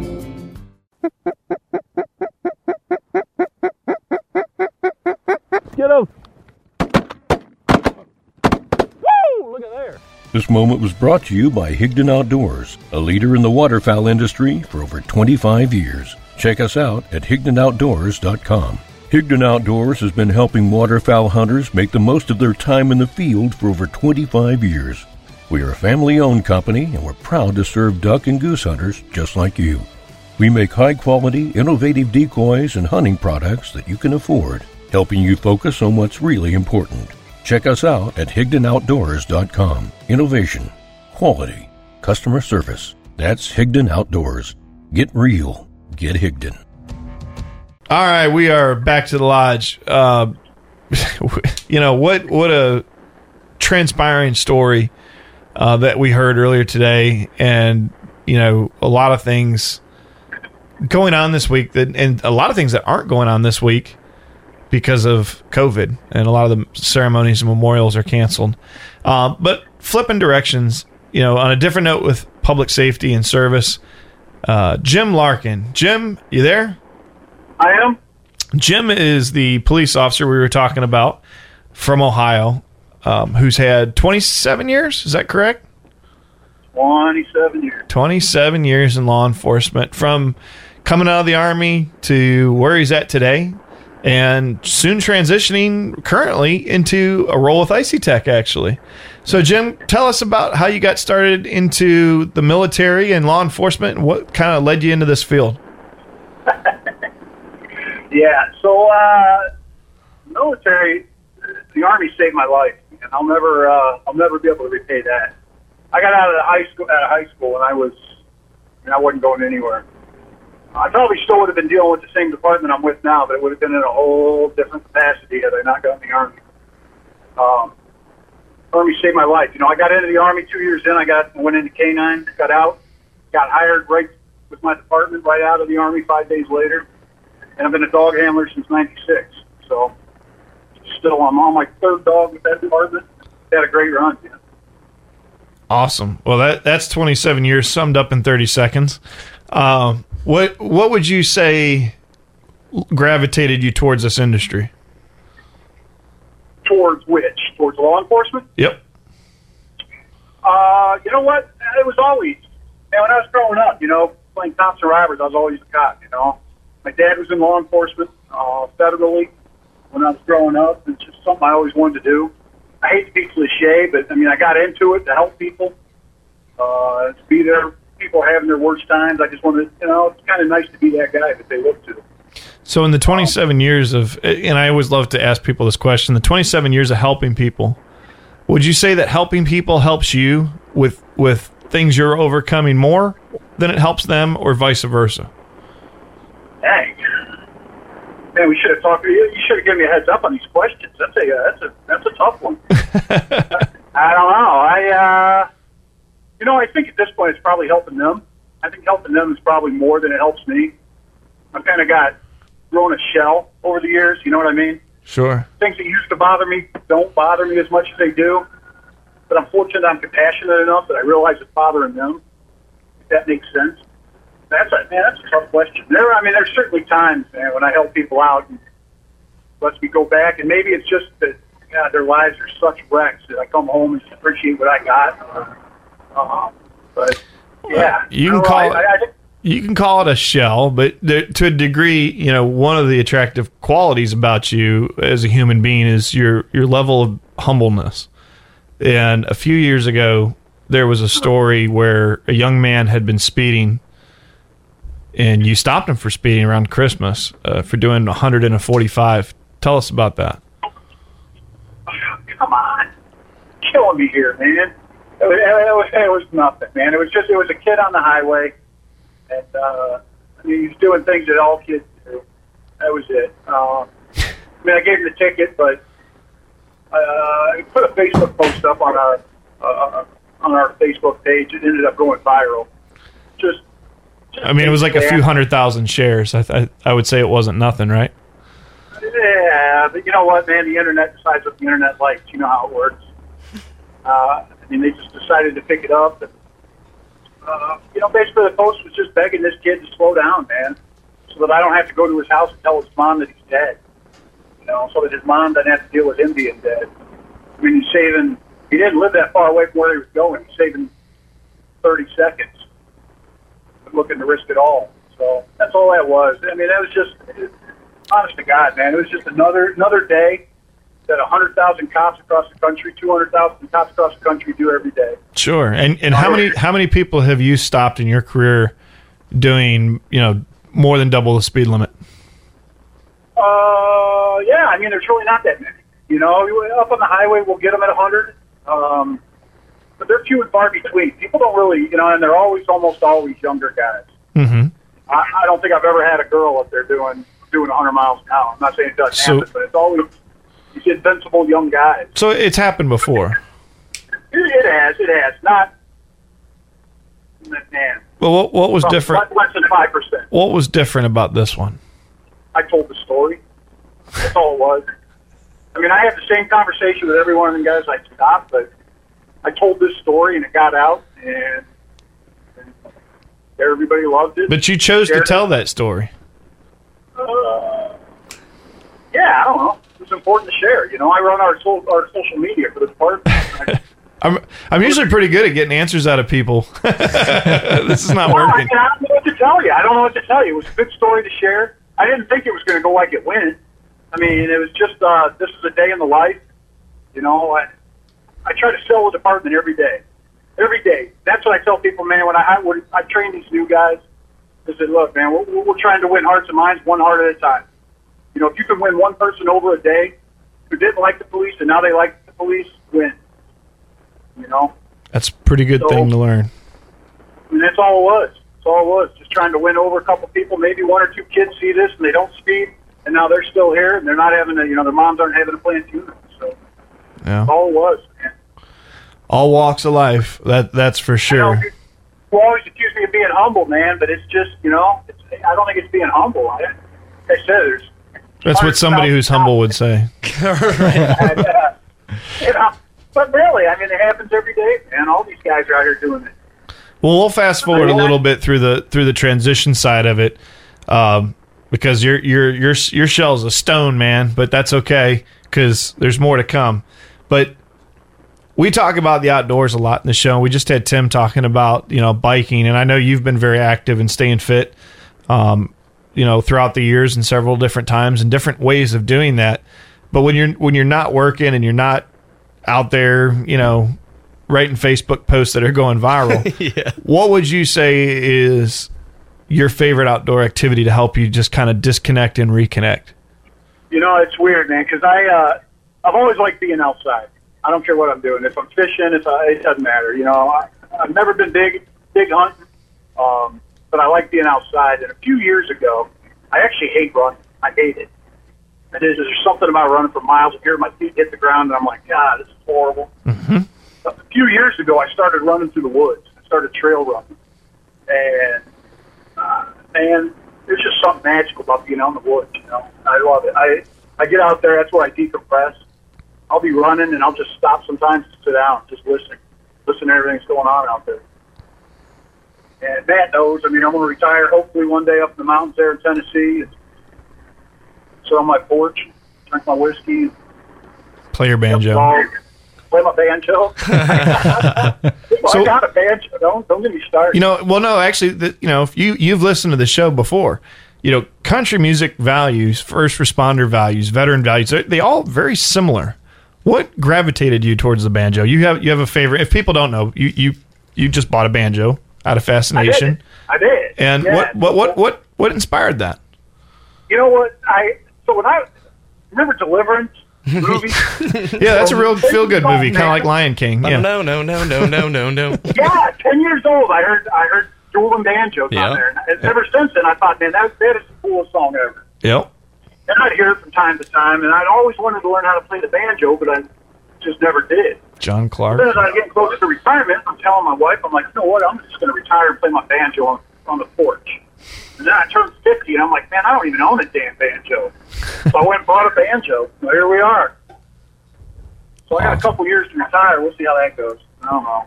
Well, maybe we'll have you up here in the studio one day picking the banjo. Going to bed? No. Well, you've been pretty inspirational to a lot of folks, over the years. Let me ask you this: if you can go back, you've helped so many people over the years, but if you were to go back to your 16-year-old self, what would you tell yourself for advice? And you know what? So I wouldn't change my life. So I got 3 awesome daughters. They're my life. My wife. I wouldn't have any of that if my life had been any different than it is right now. But if I could go back and I would have taken school a whole lot more seriously, it probably would have put me in a better place. It would have given me more options. But even with that said, looking back, I don't think I'd change anything. I want to go back and do it again. And I tell my daughters that every time they have another birthday, you know, I'd love to go back and when they were born and just do it one more time. But I don't think I'd change anything, man. My life's pretty good. Well, then let's flip this around. Somebody who's sitting at home right now that's thinking about trying to find a new way to live their life, find happiness, and get out of this dark rut that they may be in, but they're not sure what to do, where to start. Maybe there's no friends or family around because their social life has been shut down due to COVID. What advice would you give them to take that initiative or jump into something new? Oh, God, man, that's awful. Because what you explained, man, that's depression. That's not, that's not just like I want to go try something new. But, like the banjo, man, I know what people think when you tell me to play the banjo, but life's short. So, if I want to do something, I do it. And I'm sure we'll get to it, but that's why I'm with you right now. Man, just sitting there and just thinking about how, almost said it, thinking about how bad life is. Mm-hmm. You get nowhere. It's not getting better unless you're making the effort to make it better. You can't just sit there and think it's going to come to you or it's just going to get better. Because rarely does that happen out of the blue. You got to put the work into it. And I think that kind of gravitates towards, most of us have that mindset, which is one, a never quit mindset. But secondary to that is, some people consider impulsiveness, but there's a no excuse policy. Like if you want to do something, you're not going to make an excuse. You're just going to go do it. And right. It's easy to make excuses, right? Everybody's got an excuse. But if you want to learn something, you're fascinated with it, go do it. Quit thinking about it. Quit making excuses while you're not doing it. And that's, guys make fun of me at work. My wife, everybody makes fun of me because I go from hobby to hobby to hobby. And look, there's a very good chance that in a year, I'm never going to touch that banjo again. But right now, I want to play that banjo. Sure. And I do, and I jump from hobby to hobby because if I want to do something, life's short, man. I don't want to be 80-year-old Jim, 90-year-old Jim sitting on my deathbed going, man, I should learn how to play the banjo. We should take Jim gator hunting. What do you think? Or bow fishing? Go where? Gator hunting? Gator hunting or bow fishing, yeah. Dude, listen, I am driving right now. I'm on Route 2. I'm heading east. I can be there in, I don't know. I can be there in like 9 hours. I don't know how far you are. I'll go gator treasure hunting. Are you kidding me? We'll bring into some new hobbies and see how long these take. Well, and now we can go ahead and let the cat out of the bag now. So Jim is now a regional team Icy Tech and our regional sales manager. That's a scary sounding thing, man. But it is, man. But there was something that brought you to that, though. Well, I've never been in sales in my life. Not for a physical product. Sure. I mean, clearly I'm selling things every day that I'm at work. I'm selling the fact that you're going to jail, but it really isn't that bad. We'll take bench warrants for 100, Alex. I'm selling this traffic ticket I'm giving you. Nah, don't worry about it. Your insurance won't care. It's okay. Just slow down. but man, I don't know. You had sent me a cooler before. I'd used your coolers. I'd used Icy Tech before, and I was impressed with the cooler. I mean, I truly believe in my heart that Icy Tech's putting the best product out there right now. And not only that, but you guys are in this for the right reason. I won't talk about everything we've talked about, but all you guys are in this for the right reason. You're veteran-owned, veteran-operated. You give it back to the veterans groups. You're not looking to be, obviously, me and Matt had we had it out the other night, man, but you guys aren't looking to make $1 billion. Yep. You're looking to put the best product out there right now. A product that everybody can afford. And that's one of the things I get behind, man. Because I've always wanted a roll-a-mold cooler, but I don't have $600 to get to the other companies. So, when you offered up this gig, I've only got 6 years left, so I'm retired. And with the way things are going now, there's nothing saying I'm going to make those 6 years because it's a bad scene out there, man. I mean, my city's great; they love us, but I know, but that's a shame too. Is that solid people who've been doing this job for the right reasons over the years are at the point where they're hanging it up, by the dozens. Well, you're right, and you know what? It's not even. It's just that I could do everything right and still lose everything. I mean, that's where we are right now, and it's just not worth it to me, man. I got a family. I got Right. For the first time ever, I have not been able to recommend people go into this job. When people ask me, hey, man, you know what, being a cop, that's got to be cool. What do I got to do to do it? And I'm like, now ain't the time, man. I'd give this a while. Let's see how this goes. You don't want to get into this now. Unfortunately, the other side of that is we need the good people there. Right. If the good people don't go into it, then what do we got? Well, and that's why I wanted to bring this up. As this week is the 19th anniversary of September 11th, and to go back to America on what it felt like September 12th. Yeah, right. When we were all united as one, with one common function, one common liberty, one common patriotism. And now here we are 19 years later. I don't even know how many officers you trained, and I'm not going to ask you to guess over the years, Jim, but here we are. One out of those hundreds of thousands of officers, another one who's prepared to walk away from it and leave their dream because of where we're at. And it just to show the direction we're heading in if this continues. Listen, man, I love it. I love my community. I grew up there. I bleed for them, but it's getting to the point. It's just not worth it anymore. It's not worth the risk that you're taking. All it takes is one traffic stop to go bad. Your guy gets out with a gun and you got to kill somebody, and you're righteous, but it don't matter. You're going to be tried in social media, and you're done.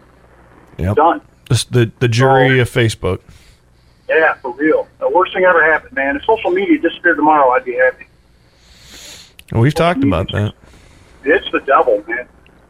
It is. But on the happier thing, so yeah, I mean, coming out with you guys is great. I mean, I'm a little nervous about it. I mean, Matt knows. I've called him 47 times in the last 4 days. My phone rings. My phone rings. I don't even have to look at it. I know it's you. Yeah, I want to know what my ringtone is.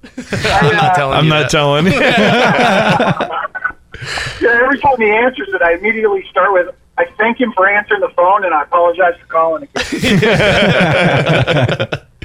I know I felt bad because you reached me for dinner last night. I'm like, I just sat down. I can call you a bit. You're like, nope, no worries. You know what? I don't even remember now. I told you it was a nothing reason, and I don't even remember what it was. Yeah, you're like, yeah, seriously, don't call me back. You're okay. And then he probably turned around and called me. I don't even know if I did or not. It was a long drive. No, I called Matt. Yeah, I called Matt with the important stuff, and I try not to bother you with that stuff. It's all good. We're all one team. It's still a mission. It's just a different type of mission. Well, we all know that I'm the serious one here. Man.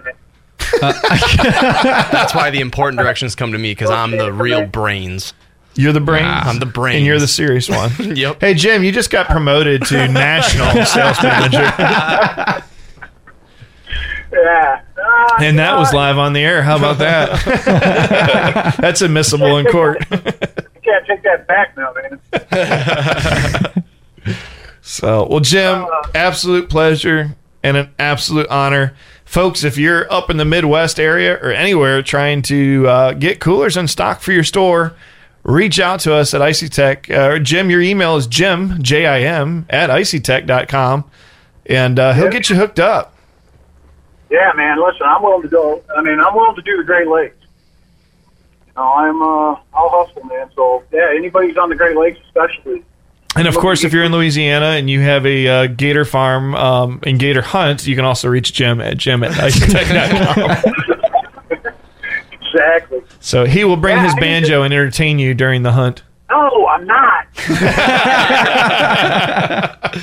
It's embarrassing right now. I know I'm not that good.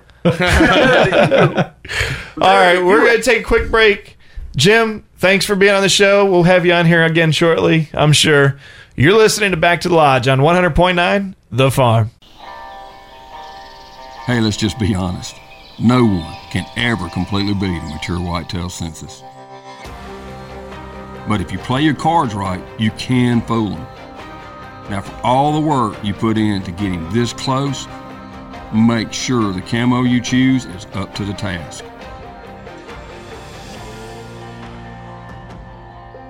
Mossy Oak, made for moments like this. Usually right about now, we'd be playing some music, but due to restrictions and copyrights, we can't allow music to play. So if you'd like to hear music in between breaks, tune in every Wednesday evening from 6 to 9 p.m. Central and hear us live at backtothelodge.com. Click the Listen Now button and you'll be back to the lodge. IcyTech now has tumblers and apparel. Check out IcyTech.com or visit the Hardware House in Huntington, Bennett's Hardware of McKenzie, or Rev Power Sports in Jackson to find all your IcyTech coolers and accessories. IcyTech, the classic roto-molded cooler that started an entire industry. 100% veteran-owned and operated. IcyTech USA. 100.9 The Farm. We're back to the lodge. So, Jimmy. That's our little Belgian Mal. Yeah, he's a canine officer and he's got Belgian Mal, and we like to pick on him because he does have Belgian Mal tendencies to want to bark and bite real fast. Yeah. But nonetheless, life-changing, pivotal person in my life, and an honor to have him with our team at IcyTech. So, but back to the serious side of things. Matt, where were you at? I was in 7th or 8th grade. So I was going to a Catholic school back in Wisconsin, born and raised, and went to a Catholic school from kindergarten to 8th grade. And class size very small. I graduated with 18 kids. Oh, wow. And my favorite teacher of all time was John Kane. And I was sitting in John Kane's office, or in his classroom, and when the news came through. John was a pivotal person in my life because he was a history guy. That's what his thing was, and that's what gave me my love for history. And I remember him walking out of the office, or classroom, and he came back in, and you could tell something had just happened. We found out a few minutes later that we were all going to go to the computer lab, because school still had computer labs and there wasn't a TV in every classroom. Mm-hmm. So in the computer lab, and they rolled in a TV on those TV stands, plugged it in, and at the time I was a little too young to quite grasp everything about the event. But it started sinking in. especially when Tower 2 finally got hit. They locked the school down. You just got goosebumps. I know. It's crazy. Some of these things take you back. There's a lot of these different stories that take you back to those days. Those days that'll forever be remembered, like this one. And I mean, once it all sank in, I can tell you what the room smelled like. I can tell you who was, sitting next to me. I remember my mom picking me up that day from school, which I usually rode the bus, but they didn't let any buses travel that day. So my mom came and picked me up, and I remember the world being upside down for a few days. But then the next thing I remember is the country coming together in a way that, truthfully, I think it needs to come together today. Yeah, you're talking about September 12th. Right. Just that. The best day in America was September 12th. Mm-hmm. I'll remember that, from the songs that came out to the patriotic feeling that had, never been felt, at least in my lifetime, as strong as it was then, and has not since then. It's, here we go again with this resiliency thing, but for a moment there, the country was pushed into a really bad situation, and the common person stood up. I saw the same thing when I was in Houston for the floods. Yep. It's sad that we need devastation, travesty, and tragedy to bring people together. Right. So where do you fix that? I mean, you talk about 9/11, and then you talk about 9/12. At 9/12, everybody held hands, everybody sang, everybody prayed, everybody cried. All walks of life, all creeds, colors, and denomination. Hurricane Harvey, I was there. You were there too. I was down in Brazoria County, where it completely flooded, and I was stranded there in that neighborhood for, 7 days. I mean, I don't even remember how. I watched the Coast Guard helicopter fly over. It didn't even show up for probably the first, 3 or 4 days, because I stayed at the house of some friends of mine who had left town. They actually evacuated and got out. Mm-hmm. And the rainwater that came into Houston finally started to suffice after about 7 days, and then come south. So not only did we get hit by the hurricane, but we had torrential downpours, and it flooded. I mean, we had nothing, just isolation. You go stir crazy. 5-6 days, you're losing your mind. 7 days, you're starting to question your sanity with no power. You're just on your own. But people came together. You guys came in from Louisiana on airboats and rescued people. I mean, people come together in tragedy. They came together in 9/11. They came together in Harvey. They came together in Floyd. I mean, it just, why does it take a tragedy to bring people together? It's a hard question to unpack, and I don't think that it's a simple answer, that there is necessarily a great answer. Even look back to, our deployments. Mm-hmm. You came back, especially deployment 1. You come back from deployment 1, and you have this mindset that you're no longer taking the American freedoms for granted. But month 1, month 2, month 3 rolls by that you've been home, and all of a sudden, that first world lifestyle, you start getting mad about the fact that your internet just went out, or that I can't make a cell phone crazy. call. I mean, and I didn't, especially in active duty, I didn't do crap. And then when I was a contractor, I got to do a lot more stuff. And even today, we travel to different third world countries. Mm-hmm. And you come back, and it's like, I love America, true and true, red, white, and blue. I'm a patriot, little Yankee Doodle boy. But there's been times I'm on that flight coming back to the U.S., and it's like, God, why are we so miserable? Right. What are you complaining about? I mean, everybody's so miserable. Right. And you go to these countries where they have nothing. Nothing, yep. And yet they're so happy. They're just happy. And look, it rubs off on you, and you start to appreciate warm water, sewers, toilets, toilet paper. I mean, just simple things. And you come back, and it's like, oh my gosh, why are we complaining? This is so crazy. And you hear people say, well, look, we're more civilized. We're a first world country. We live in cities. I've been in major cities, bigger cities than New York City, and they have not half the amenities. Right. Half. People are still urinating in public because there's no bathrooms. The power lines have cables knotted up to other cables, and they're falling off the pole into the streets. Yeah. Oh, and by the way, I'm 6'6". Watch your head when you cross the street because the transformer's only 3 feet off the ground. Nah, that's not my problem. I'll still clear it. This is true. You know, though, but maybe this all comes back full circle again to the fact that what is it about being in the outdoors that gives us that release? It's disconnected. It has to be, You don't right? see the negativity. I think you're right. The trees don't complain. The birds don't. They tweet. They don't BS or whine. But when you're out there, that white noise is gone. In the white noise in the cities is there's a TV in a background, which is usually the media. The media is complaining or painting a bad picture. It's marketing.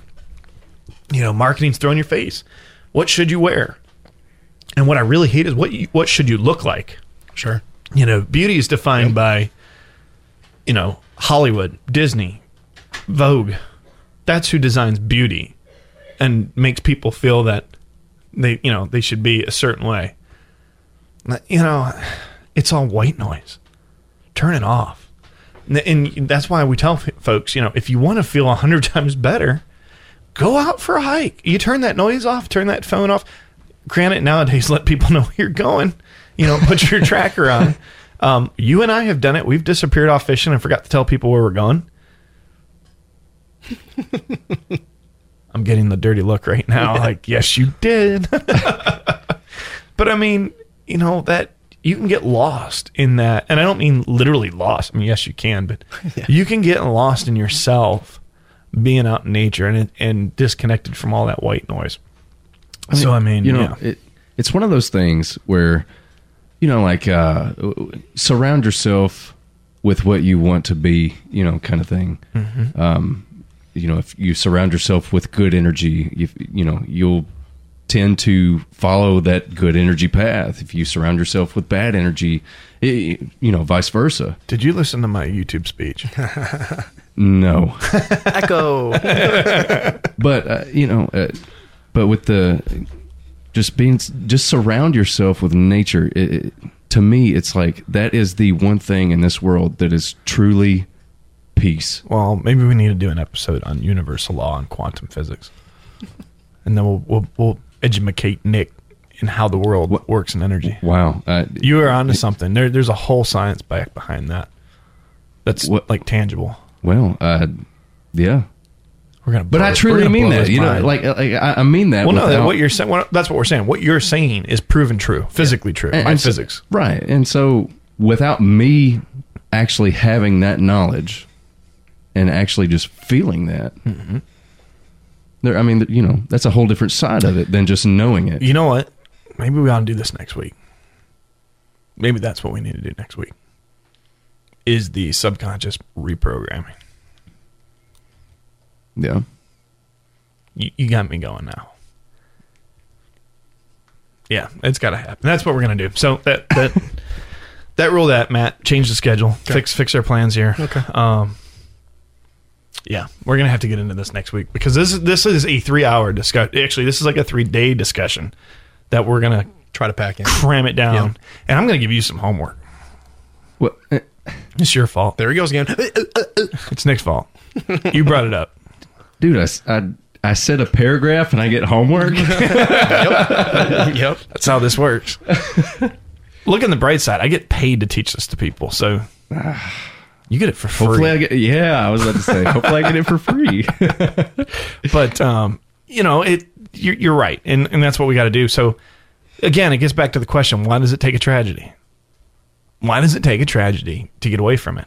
In T.D. Jakes was...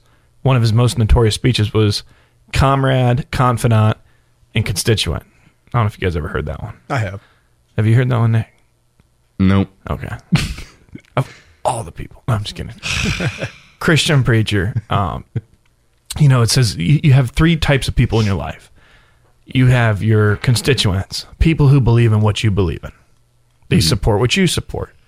And you have your comrades, people that share a common enemy as you. They disagree with what you disagree with. And then you have a confidant. You're lucky to have maybe 3 to 6 confidants in your entire life. That's somebody who's by you thick and thin. they're the guy that's sitting next to you in jail going, man, that was fun. Everybody else is out. So, the confidant is that one that's really with you. The comrade is the one that helped you beat the heck out of the guy that wronged your sister. That's your comrade. Mm-hmm.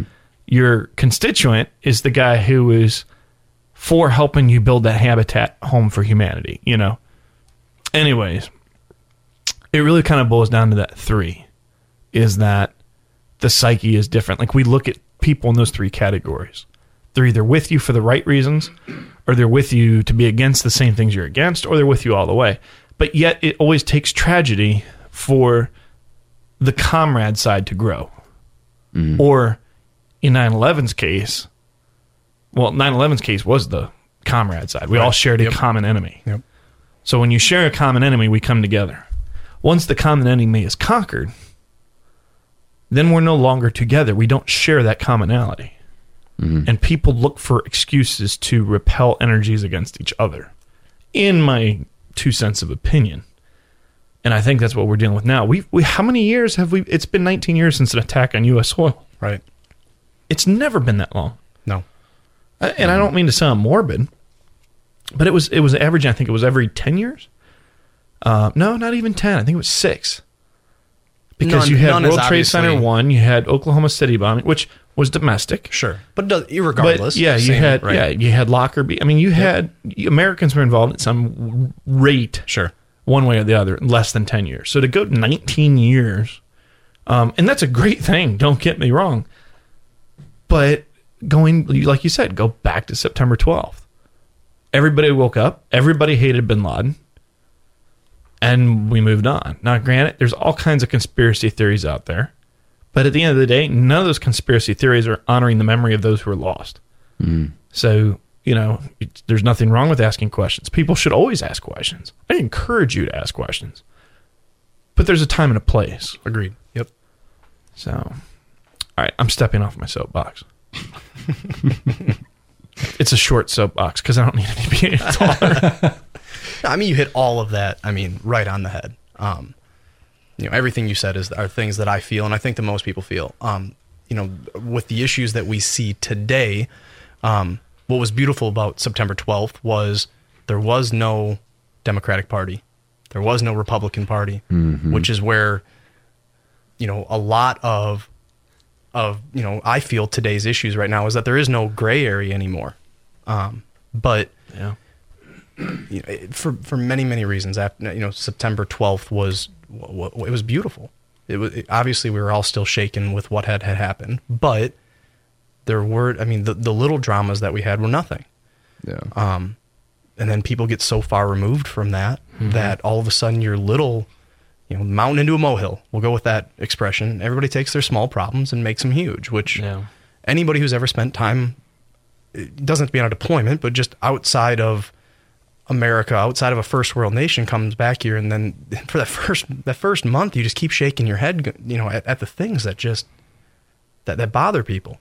And I can get myself back in that mindset. Oh yeah. And I think everybody can. I think the people that were old enough to remember September 12th can bring themselves back to that moment, which is important. It's just I don't know how you stay there. Well, and that's, ever since COVID hit, and not that it was anywhere near the same, but the emotional response is everything it was then, less the patriotism. Sure. It's uncertainty. Sure. It's slow economy. It's, again, I'll stress the uncertainty. It's not knowing what tomorrow brings. What's the new normal? And people are searching for that normal. And while you're waiting for that answer, anxiety is high. And I think that's where we were. If I, going back then, because I was 20 years old, there was just so much uncertainty. And uncertainty, look, you went to boot camp, you went in the military. The fear of unknown was the number one training tool. Yep. Hurry up and wait, and you have no idea what happens tomorrow. Even though, even the days you go to boot camp, that every day is so structured. It's so planned. Every instructor, every personnel on that base knows exactly what's going to happen in the next 60 minutes, and the next day, and the next week. You don't know what's going to happen in the next 5 seconds. Right. So, yep. That element of surprise is what helps you grow and develop. And you don't give it the credit that it really, truly deserves when you get older in life, because people throw stuff at you all the time, and you're like, that's it? Right. You know, and everybody else is losing their minds. On the other hand, we freak out about the dumbest crap. Dumbest. And I get reeled in all the time. I'm gonna tell them the biggest stressor we had today. Are we talking about the door? We're talking about the door. Why? This is overthinking at its best. Make a quick shout out to our boy Jeff Nieball down at End Designs, who's going to be wrapping this trailer that we're about to talk about. Because do we get a discount for that? I doubt it. So we were trying to fix. So we got a 16-foot enclosed trailer. It's got a little 17 Get it foot. right. It's got a man door on the side to access it from the side. And there's a catch that when you open the door all the way, where it folds back against the side of the trailer, there's a catch to keep it closed so the wind doesn't open it. Sure. It's 12 foot. I'm still stuck on it. It's 12 foot. We don't want to exaggerate length. So we're trying to figure out how to open this door, because Patrick had told me of said issue. That door doesn't open all the way. So I'm like, oh, you got to be crazy. Let me go figure this out. Just goes to show you listen to everything I say. And we sat there for no less than 5 minutes figuring out why this door would not open further than 90 degrees. We were trying to find the flex points of what's catching. Is it the bottom hinge? Is it the top hinge? There's 4 of us standing there. We sprayed it. We did everything that we could think of. I put half a can of silicone into that hinge. So then we give up. Patrick sends a video to the, it's got a warranty. To the dealer, yeah. To the dealer, hey, look, this door's got a problem. How do we fix this? And, then the realization hits that there is a chain that keeps that door from opening up all the way. Who figured that out, though? I wasn't even there. So it's exactly. I'm taking credit for that, at fine. least. You're still the one that brought up the issue. It's just like a storm door. There's a chain that keeps it from over traveling, but the chain was hooked on itself. I'm like, wait a minute. Simple physics. Undo the chain. Oh, look at that. I was still on the phone with the dealer. I'm like, hey, man, you know what? I'm wrong. Have a great day. But we were stressed. This is that mountain in Mobile. We were stressed because we have to take this trailer with us next week on our trip, and we got to get this door fixed, and Start a company, they said. That'd be great. Builds character. I drool on myself sometimes. Speaking of which, let's take a quick break. We got to give credit to the sponsors that actually pay to keep this show going. You're listening to Back to God Lodge bless them. on 100.9 The Farm. When you purchase an ICTech cooler, not only are you getting the best and original Rotomold cooler for your barbecue, your kid's graduation party, or maybe even the boat, but your proceeds from that purchase go on to help Gold Star families receive grief counseling retreats so they can heal and get a little piece of their heart back. So they can have the same quality of life that we share. ICTech, USA. This country was born to believe in something larger than itself, a belief that the citizens within it could accomplish anything. From defeating an empire to sending a man to the moon, we built cities, formed the land, and through this an original spirit was born. It has forged friendships, been celebrated, and at times been the cause of debate. We might not always agree, but there is one thing we can all agree on: love of country and love of a fine bourbon. America Bourbon, vet-owned and made proudly in the USA, available nationwide at most leading retailers and at americabourbon.com. We are back to the Lodge on 100.9 The Farm with the commemorative episode for 9/11. It's 19th anniversary this week on Friday. Of course, the show's on Wednesday, so we're doing it today, and it's released. This episode is released on podcast through all major platforms internationally on Friday, which is new. Nope. Are you okay? Try not to cough. Matt's microphone went up, leaned over, and I'm like, it's game over. We need one of those cough buttons. A cough button? Yeah, they make those buttons. Oh, you know what? Okay, look, this is an outdoor show. We can talk about this. Okay. I'm now formerly a former smoker, and years ago, I used to cough a lot. Mm-hmm. I remember being in Annapolis, Maryland, and I went to a sporting goods store, and I can't even remember which one it was at this time. And I was hunting the Shenandoah Valley, Blue Ridge Mountains over in Northern Virginia. South on 81, down past, what is it, Mount Jackson. And I'm in the store, and it says, this is the cougher's box. And you put it to your mouth, and you cough into it, and it mutes your cough. I'm like, oh, that's pretty cool. I had one. Oh, you did? Yeah. Okay, so then you know what I'm talking about. Oh, yeah. I picked this thing up, and I gently cough into it in the store, like, this is so wrong. I'm putting my mouth on it. You would definitely not do this that now. today. Yeah. And I'm like, oh, that's cool. But I was doing that, oh, okay. So I take this thing, I buy it. One of those impulse buys. Yeah, it wasn't super expensive. Yeah, I think I paid like $10 for something. Yeah, it was cheap. The cough box. And I had it with my buck grunt call and my doe bleat. Throw it in my bag. Head down there. 81 South. Man, I'm having a great time. It's a beautiful drive in the Shenandoah in fall. Leaves are changing. Beautiful. I'm super happy. I'm going hunting. I mean, I'm happy. Mm-hmm. I get in this tree, get my bag. I always I hunt from tree stands. I'm a stand hunter.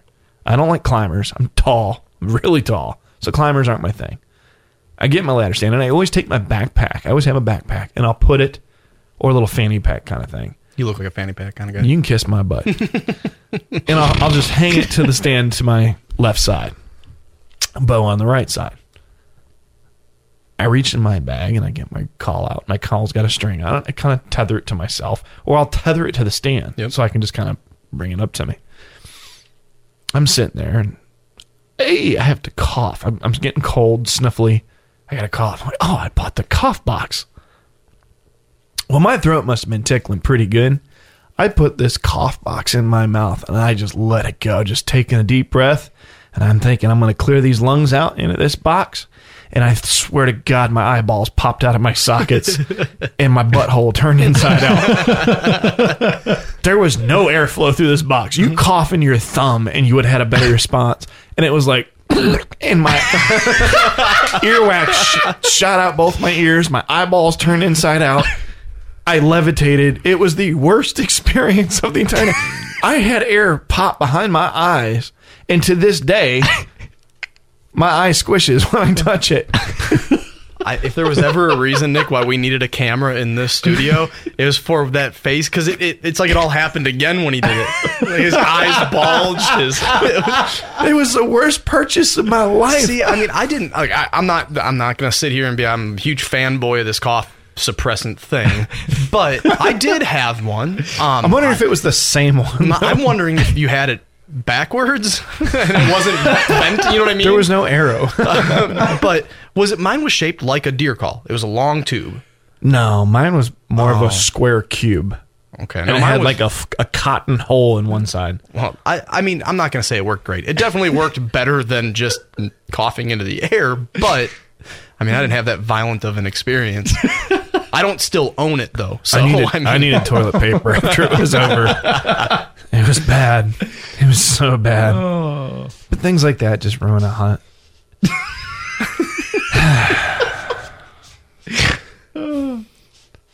I could tell stories all day about bad hunts, but so could I. But some of the verbiage that I would have to use, we'll save it for the podcast. Yeah. That'll be the go-to. Yeah, that was a bad experience. And then, no, don't want to talk about that. As soon as I think of some of these things, I'm like, yep, nope, activist group. Nope, not doing that one. Nope, that probably wasn't a smart move. No, the worst, I think, life experience-wise, was hunting in the mountains by myself. And I was cooking dinner over a campfire. I think I had some fish that I wrapped in foil, and I was just cooking it on, just open pit. And it was pretty dark. I had one flashlight next to me. My rifle was in the camper. It was this old rundown camper that probably hadn't moved in, 50 years. It was friends of mine. And he said, go stay there. We haven't stayed there in 10 years. Might need to clean it up a bit. Well, I'm sitting outside at dark cooking this fish, and I hear something running full speed through the woods. And, you can't really respect a deer or a bear as much as I respected a deer or bear that night. When it's pitch black, you see nothing, and they can run 40 miles an hour in trees. Dude, you try running in the forest, in the woods at dark, at full sprint. Let's make a video of that. I'll try it. You're going to get hurt. I mean, it's amazing how resilient they are. But when you're in the dark and you hear that, and it's coming right at you, pea comes out.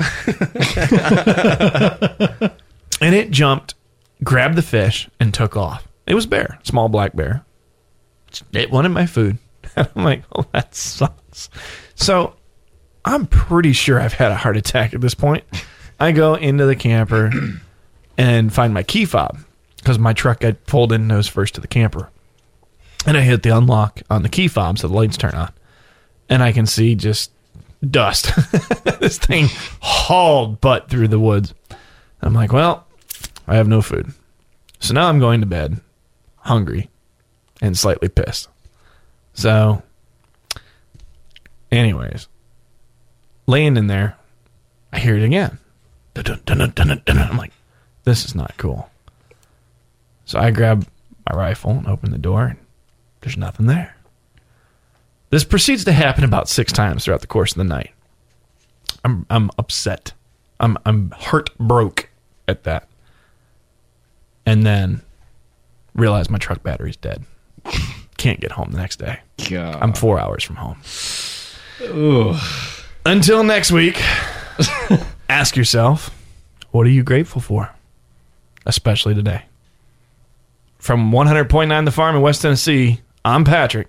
I'm Matt. I'm Nick. And we are back to the lodge. We'll see you next week. Stay there.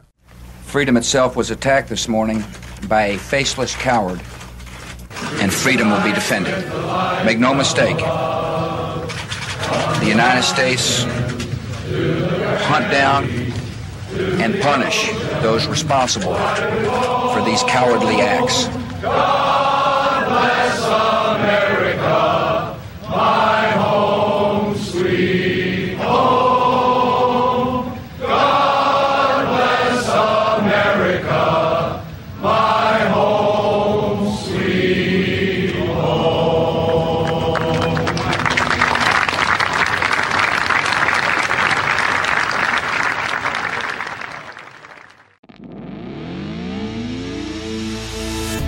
Hey everybody, Nick here from Back to the Lodge. If you like the show, if you like the content, subscribe to us, follow us, leave a review on whatever platform you're listening to us on. And hey, if you want to listen to us live, don't forget to tune in each Wednesday night from 6 to 9 p.m. Central Time. You can go back to thelodge.com, click the Listen Now button, and you'll be listening live. But until next time, we'll see you when we head back to the lodge.